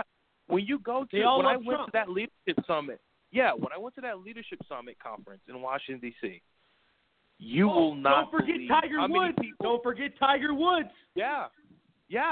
When I went to this conference, you would be surprised how many people said they changed. I ate it over with lunch, and they say, when Kanye West tweeted about Candace Owens, they didn't know who Candace Owens was. And all of a sudden, you have this, black people, black kids, black youth all over everywhere. Now all of a sudden, wearing Trump hats. So we really have to manage our activism. The liberals have amazing activism, even though they're nutcases. I'm just saying we need that activism back where we're like going into the streets, we're going into the ghettos, we're going to the neighborhood, and we're talking to people door by door, and we're at our city councils, we're at these places, and we're making and people that are in film, let's start making films that promote traditional values, traditional marriage values. Like, we have to do things like that. Just posting on Facebook and, talking about it amongst your peers is not going to help anything. We have to go out and we have to be activists. Oh, 100%. There's no doubt about it. And Josh, go ahead. Your thoughts. Yeah, Johnny, just to backpack off of your point, there is a large number of the Republican base and specifically the conservative base that are not willing to go out and actually do the work that it takes to change the narrative, so to speak. And part of the reason of that is that the conservative / Republican person is a different quote unquote type of person than the liberal side. A lot of them are just fundamentally different. But that being said, the war is going to be won or lost, and without soldiers, you're going to lose. Luckily, the thing that we have with Trump is that we do have some sort of a revitalization of these people starting to pay more attention. And, even just with simple things like the Make America Great Again hat, that is something cool enough in pop culture where it's bringing in some of the younger generation. But we need to not only win now, but we need to win in the next 10 years, the next 20, the next 30, the next 40, because lives depend on it. These economic systems that the Democrats want to put through, similar to what Venezuela is doing right now, lives are at stake if this type of economic principle is put into our country. This isn't just about who's right and who's left. This is about, do people get to have the freedom, and not only the freedom to do what they want to do, but the freedom to live. And I was going back today, and I was looking at, what our government has spent our money on. And there was an article out today, secret Pentagon projects reveal that the government spent money on UFO research, wormholes, and other bizarre anomalies, which is just like, we can't get the wall money, but you guys can waste all this money on certain things. I'm not denying aliens aren't real. Don't get me wrong. I don't want anybody calling me out for that through any on my Twitter or anything. I'm not denying that. I do get hate mail, which I don't like. So, but I am saying though, when you're wasting all this money on certain things, and you can't pay for a wall to protect your own country, there's some issues there. There's some issues, and that's a little weird to me. If you ask me, Clint, what are your thoughts? I mean, this whole thing is, and Clint, I know you've been talking about this as well on your show this week. The Michael Cohen today, or yesterday, I think the report came out. He's subpoenaed now to the Senate after he turned down and postponed the House Intelligence, appearance. He was subpoenaed by the Senate. So, what are your thoughts? I think the biggest favor the Democrats can do for Donald Trump and the Republican Party is to impeach the president as fast as they can. And you may be some of our panelists may be old enough to remember what the backlash against the Republican Party was when they went after Bill Clinton in 1998 and 1999. And this will come to nothing. Here's who will appear on behalf of the president if he's smart. Alan Dershowitz, all right, who has already come out. Love that guy. Written a book the case against impeachment. Okay, I heard him on C-SPAN the other night. He is a liberal through and through. He's also a guy that said Ted Cruz was the best law student he ever had at Harvard Law School, and he's given a very articulate, very objective point of intellectual grasp of the situation. And that's what I like about it, Glenn. He doesn't play biases. He's very straightforward. He tells it how it is. He goes by the law. You're right. No, I think he's really been the exception to the rule in the Democratic Party, and thank God for him as far as I'm concerned. They've got nothing on Trump. They're going to continue. Michael Cohen is a hack attorney. Okay, Trump. Yeah. They call him Trump's attorney. Well, he might have been Trump's fixer on some things. A man's sexual proclivities are in large part determined by his financial resources.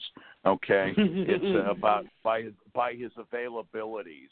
All right, which is why men go out and attempt to influence women with cars and vacations and vacation homes and large dinners and magnums of Dom Perignon or whatever. The truth of the matter is, it's all been played forever. Valerie, forgive me. To woo women, okay, and that's sorry to have to say it, but it may not work for Ashley Judd or Madonna, but basically, when I was in Washington, there were more women coming to Washington on the make for men than vice versa. Valerie, I'm sorry to have to say that. You can hit the Circle Bar down at the... Don't apologize. You could hit the Circle Bar down at the Willard Hotel, and there were some acoustical anomalies in this Circle Bar, and you could hear what the women were saying about the guys in the bar if you sat in the right place. Okay, the term lobbyist came from Ulysses S. Grant going over to the Willard every afternoon because he hated the White House, and he'd sit in the bar and drink. And all these people that had bills and deals they wanted to make would come in and talk to him in the lobby bar. And that's how the word lobbyist came into the vocabulary. I'm sure you all know that. It's pretty well known American, symbolism or whatever. But the truth of the matter is, the president has, as Rory has accurately said, achieved 70% of his agenda. This wall thing, though, is big because if he loses it or if he backs off on it, it's the end of his presidency. I think he's got some risk factor there. The other thing I don't really like is him going along with Nancy Pelosi shutting down the State of the Union address. I would have gone to Madison Square Garden and given it, or somewhere where he could have drawn a crowd of 25 or 30,000 people, and just shove it right up her big butt. Okay, that's exactly what I would have done with it. I'm sorry, Valerie. I just gotta say, I'm so sick of this woman. I mean, $100,000 bar bill on her own little private, but not private, government-owned airplane. Are you kidding me? You know, I mean, she is the biggest political prostitute. She was in office when I lived in San Francisco almost 40 years ago. And, I saw a picture of her at the 60 Democratic Convention where she was with her father, who was a major fixer in Maryland, where she came from. And she's talking about... Oh, my God, you're getting into a great... Hey, Clint, guess who used to work near her father in Maryland? America's toughest sheriff, Arpaio, used to work in that area, and he knows talks about how corrupt her father was as the mayor of Baltimore, I think it was, right? In Maryland. Maryland's a crooked place, and everybody's on the take there. I mean, and this guy's one of the biggest. But they showed her when she was about 23 years old, and I'm sorry, Valerie, but her eyeballs still spun in opposite directions at the same time. She was 23. So it's not a drinking problem. She's been nuts since she was 20. Okay, and who votes for these people? Who are the 100,000? Who's that guy in New York? Is it Johnny in New York, or who's in New York? You tell me who those 100,000 people are. Who were those 100,000 people that voted for AOC in New York? Who were they anyway? I know her. I grew up with her. They're Hispanic. Tell me about AOC. I think she's a plant. Occasional Cortez. She's a plant. I would tell you this. Somebody gave her a ton of money, and she's a plant. They gave her a script. As I told Rory, I showed him that I knew AOC. She's one of my sister's best friend. I posted. Oh my God! Yeah, I posted pictures on Facebook of me and her when I was a kid, and everybody was like, "Oh my God, you hanging with a communist and all that." So I'll tell you this: from how it's hard to tell people this. How I know her, she's one of the sweetest girls you'll ever meet. One of the sweetest girls you'll ever meet. I mean, she's nice. She was very educated in school and things of that nature. For most of my life that I've known her, she was always pretty much liberal.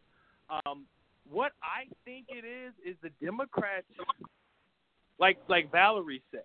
I agree with exactly what she said, and I just don't. I don't know if she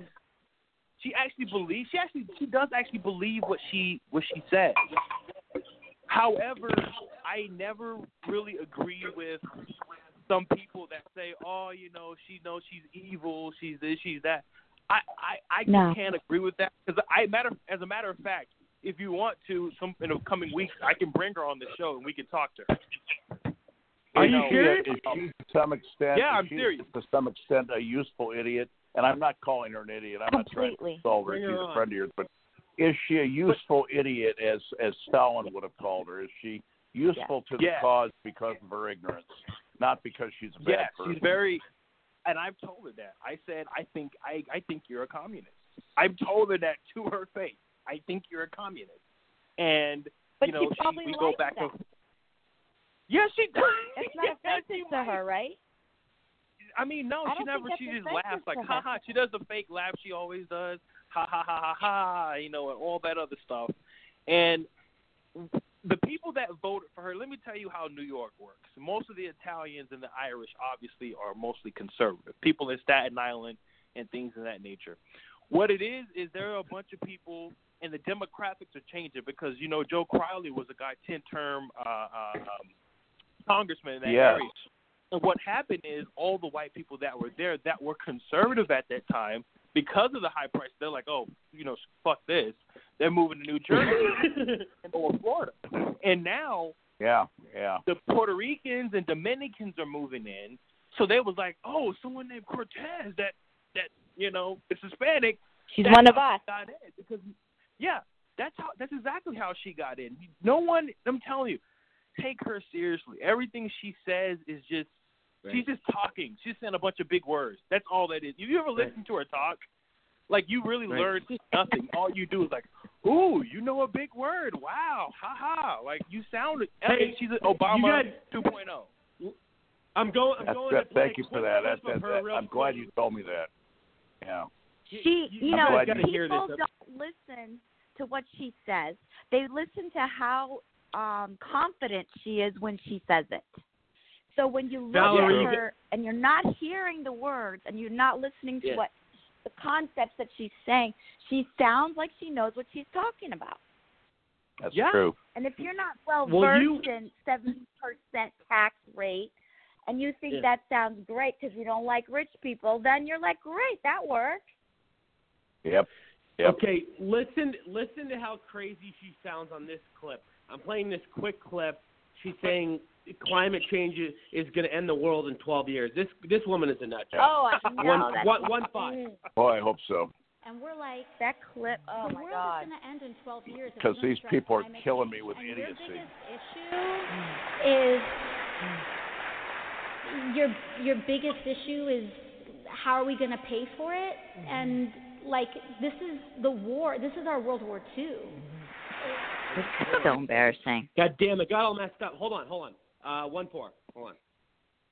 And we're like, the world is going to end in 12 years if we don't address climate change. And your biggest issue is... There you go. Your biggest issue humiliating. Is how are we going to pay for it? And, like, this is the war. This is our World War II. I think that the part of it that is generational is that millennials and people and, Gen Z and all these folks that come after us are looking up, and we're like, the world is going to end in 12 years if we don't address climate change. And your biggest issue is your biggest... I've had enough. If this woman is actually... And I don't know if she's serious when she tries to compare climate change to World War II. And she also tried to compare it to the Holocaust. This woman is a nut job at the epitome. She's the epitome of a wacko. I'm going to tell you, everything that she's saying right now is all for the Democrat media attention. That's exactly what it is. Those are talking because I'm telling points. you, listen, she's not from the Bronx, okay? So and let's go ahead and dispel Gianni, that. she was the only Democrat in the House that declined to reopen the government because it had ICE funding on it? Yeah, I know. I'm telling you, she believes in, she told me personally, I don't know if you guys know, she wants to abolish ICE. She wants to get rid of ICE. Does she know what ICE is? Does she know what ICE is, or does she think it's just something you put in your drink? Yeah. She wants to crush ICE. Yeah, it's all about media. It's all about media attention. She's just like Valerie said. She's just a plant. I've seen her. She's not from the Bronx. She's from Westchester, New York. And if you ever been to New York, Westchester and the Bronx are two totally different areas. Areas. So are Ghana and Hawaii, by the way. Just FYI. Or Kenya and Hawaii are somewhat different. She went to Boston University. I mean, that's not a bad school. It's a good school. Her parents Maybe she's a legacy. I don't know. Senator Milkovich, what do you have to say about this? You know what? I may have to leave you all have at it, but I appreciate. I just think there's some interesting points about tonight, and I think we only have about 5 minutes left. We only have about 5 minutes left. It's a lot of things that I'm hearing about are the next generation. There is a significant functional difference in world outlook between the generations. And I think hopefully, Rory, it may be valid subject matter for a future show to talk about what's happening in our education with the Common Core and the UN. Oh, yeah. It's actually been... And what the mindset that's being perpetuated among our young people by many of the university professors. So there is a different generational outlook, and I hear my wife speak often about the difference, the disconnect between the way our generation views the president and the way the next generation does. If they take over, I don't know if President Trump wins the next election. I'm believing that he will, and I'm hopeful that he will. Well, the reason, and you bring up a great point, Senator Milkovich. You bring up a fantastic point. The way social media has evolved in today's society, I think that's a lot of the reason there's so much animosity and hatred towards a lot of these political candidates. Because when normal TV just existed, it wasn't this much anger and hatred and all this crazy, outbursts and stuff. I mean, there still were, but it wasn't to this severity or this extent. Before we go, we only have a few minutes left, but I want to go to Clint because, Clint, I want you to leave everybody with a cliffhanger, and we're definitely going to talk more about this on the next episode. Chappaquiddick. You said Ted Kennedy was not in the car. I love this story. Please elaborate. Please. I saw the movie. I know the story. Many people know the story. Please elaborate. Well, I'll keep this quick, but I, in 1980, got married to a former SC cheerleader, and we went to Lake Tahoe on our honeymoon, and we were sitting on one night John called me the All-American Idiot, and I did half of his act for him. But the next night we went to Reno and sat in the audience next to an older gentleman, and he took a liking to me for whatever reason. It turns out he was a New York attorney. His father had been chief of detectives in New York when the Lindbergh baby was kidnapped. He was intimately involved in that. He knew and went to the White House and swam with Roosevelt in the pool when he was a little boy, and he grew up to become Gucci's attorney in New York. And the book, The Fall of Gucci, he introduced me to Gucci and a whole lot of people. But his hobby was to go around and investigate in the summer one of the great crimes of the century, or one of the great mysteries. He did the Sam Shepard murder case, the Kennedy assassination, a lot of different things, but one of them was Chappaquiddick, and his line on the whole thing was that that the Kennedy was not even in the car when it went off, that they had left together. Wow. But that he had decided to cut across, and I don't know the territory there well enough to know, but he asked her to get the car back to this Holiday Inn on the mainland where he was staying, and she'd had a few cocktails and drove the car off the bridge. He took another way home. He took the ferry back to where he was staying, and he didn't even know the car had gone into the water. The next day he got up, the car wasn't there, she wasn't there. He gets his Boston Globe, and he puts on his blazer, has his breakfast, walks over to the ferry, and he's taking the ferry back to whatever the name of that island is there, Chappaquiddick, and he sees them pulling his car out of the water. Everybody knew it was the car he had, and she was in it. He was cornered somehow and asked about it. He gave a very non-factual, let's call it, answer, and all of a sudden he's in a corner, and then he began to construct that he'd driven the car off, that he had dived numerous times to save her life, and finally in exhaustion he nearly drowned himself. He was able to get back and somehow get back to his room, and he never ever said why he didn't report it, and he didn't say anything about it for 6 hours. They had to draft a narrative. They had to draft a cover story, but the truth of the matter is he wasn't even in the car, and they believe. This is crazy. Yeah, I know it is, but I mean, if you think about it. No, I believe you. I believe you. I'm not calling you crazy. It's crazy how Ted the Kennedy, movie makes Ted it Kennedy, one way, saying he's in the car, but then the truth is he's not in the car. He's not in the car. He had a broken neck a year earlier. He was in a plane crash and was almost killed. He wasn't in the best shape. He was overweight. One time they showed his rear bottom naked off of Cape Cod in a Chris Craft wood grain motorboat, inboard outboard, and obviously there was a woman probably underneath his bobbing butt, and the headline said Senator Kennedy explores a new position on offshore drilling. Okay, so I mean this this was and I got to know the guy later, and I'll tell you what, he was not a bad. He's the kind of guy you'd like to have a drink with, okay?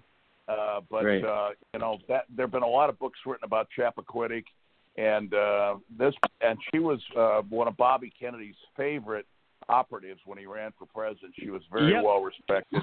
There was a name for them. They called them. I forget what they called these women that worked for Bobby, but there was a name for them, and they were all together that night having a reunion, and so things weren't what they appeared. He was not a murderer. He was a guy who covered something up, and it cost him the White House, quite frankly. So he paid a price too. But what a terrible thing for that young lady to be trapped in that car for as long as she was.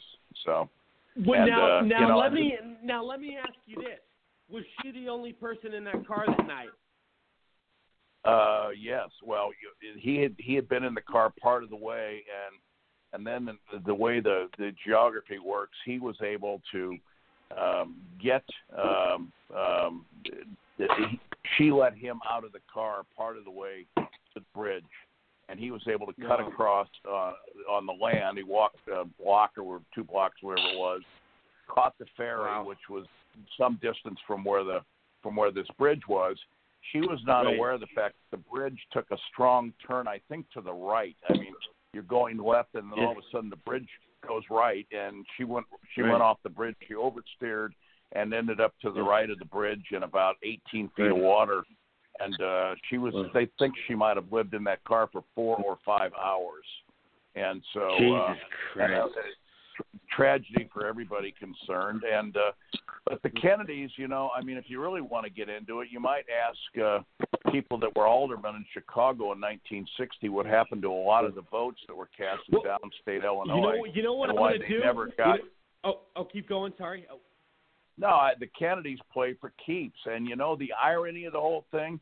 I don't know if you believe in karma or not, but 2 of them ended up with their heads shot off. Okay, and so and the whole thing about Maryland. I know Daryl Gates. He was a speaker at my PAC out in L.A. a number of times. He was the at the time of the Kennedy assassination, and also when Marilyn was assassinated. Okay, and you should know she didn't.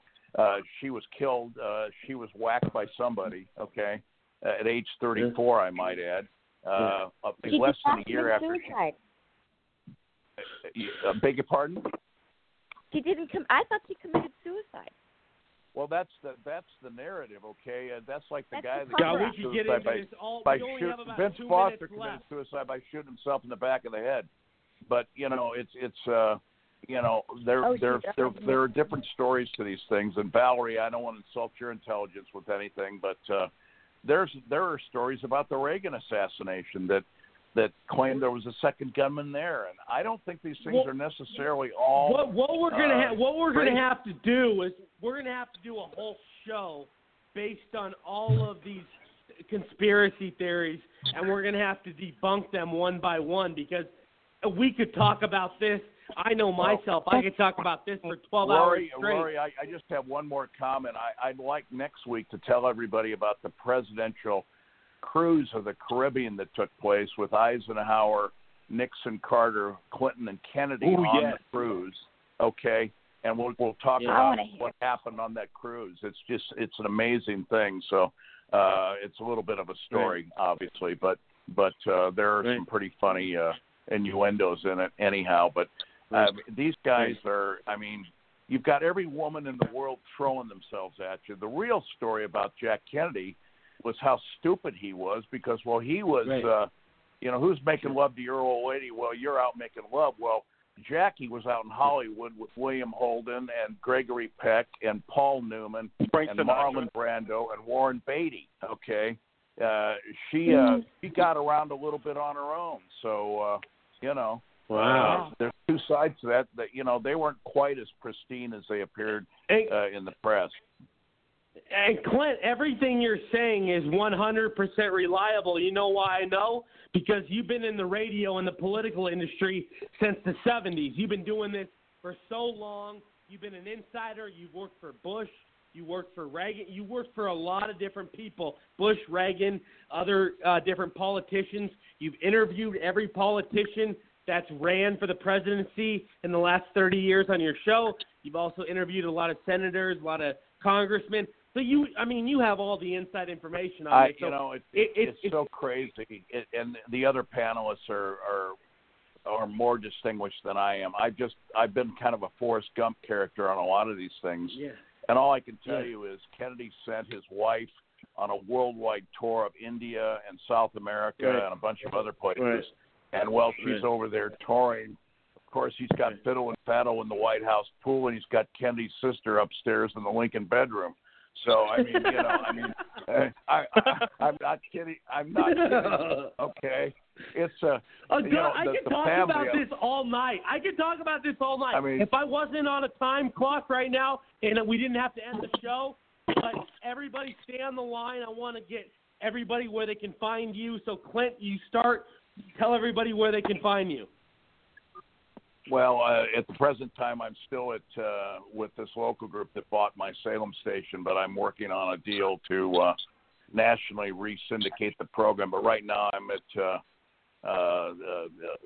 our website is 1420kotk.com, and I'm on from 4 to 6 Central Time every afternoon, every weekday afternoon, and I do some other things on the web as well, and I'm delighted to be on Rory's show, and I'd love to have all of you on my show. You're all great guests, and wow, I really feel like I've learned some things tonight, and I'm very happy to hear that Miss AOC is not the complete blithering lunatic that she might be, but I think she's a decent person, but she's been indoctrinated. They made a Manchurian out of her, so she's indoctrinated, propaganda. Hey, Clint, I do want to say, and I think it's probably fair to say that you and I have been talking, and at some point in the near future, in the coming months, you'll probably be joining us at the Next Gen USA with your show on our network. I'm delighted, and really, I've really enjoyed these guests tonight. And Valerie, it's always great to hear you. And and there was a great group of people in the Reagan White House, and I was very much on the periphery of all that, but great people. Absolutely. They were all great people, and so I mean, I'll tell you how powerful Nancy Reagan was, and you know this, Valerie. Don Reagan became the chief of staff, and he was chief of staff in '86. Nancy Reagan didn't like him. He'd been the CEO at Merrill Lynch. Nancy Reagan got him bounced out of there in about 4 days. Okay, Clint, so Clint, I could listen to you. Clint, I could listen to you talk all day. I love this, but we are on a timer. I got a couple. Well, I just need to tell Great. No, stay on. But I just need to tell have everybody say where people can find them. So, Valerie, go ahead. SkyRaceSecurity.com. And you can find me at backyardjihad.com. Gianni, go ahead. I love that. You can find me on Facebook You can find me on Facebook at Gianni Rodriguez-Paris, Gianni Rodriguez with the Z -Paris, and on Twitter you can find me _Gianni Paris, double R's. Excellent. And cool. Josh, go ahead. Yeah, go ahead and give me a follow on Instagram, if you may, at JOSHHLAVATY. And Senator Milkovich, tell everybody where they can find you.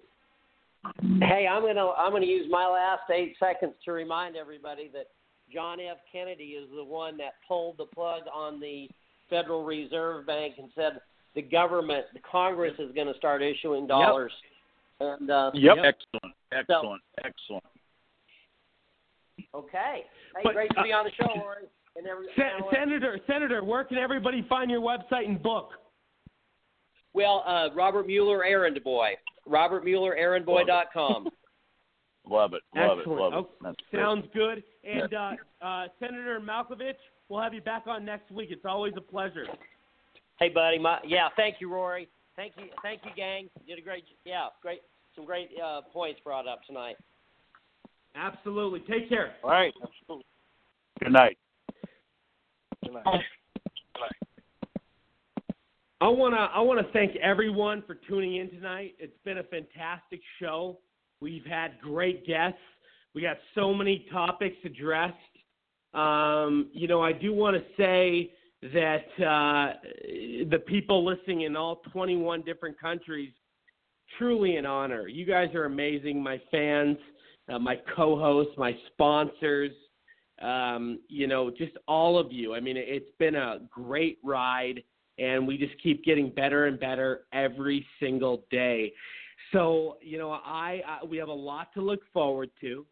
There'll be a lot more in the news over the weekend and coming next week, and I can't wait to share it with all of you and shine my light and give my insight and, bring on all my great guests and keep entertaining you all, because it's truly such a blessing having all of your support. And as always, we're downloadable in 21 different countries. You can find us on over 40 different platforms online. The Rory Sauter Show. I hope you all have a great weekend. God bless you all. Cheers. We'll see you next week.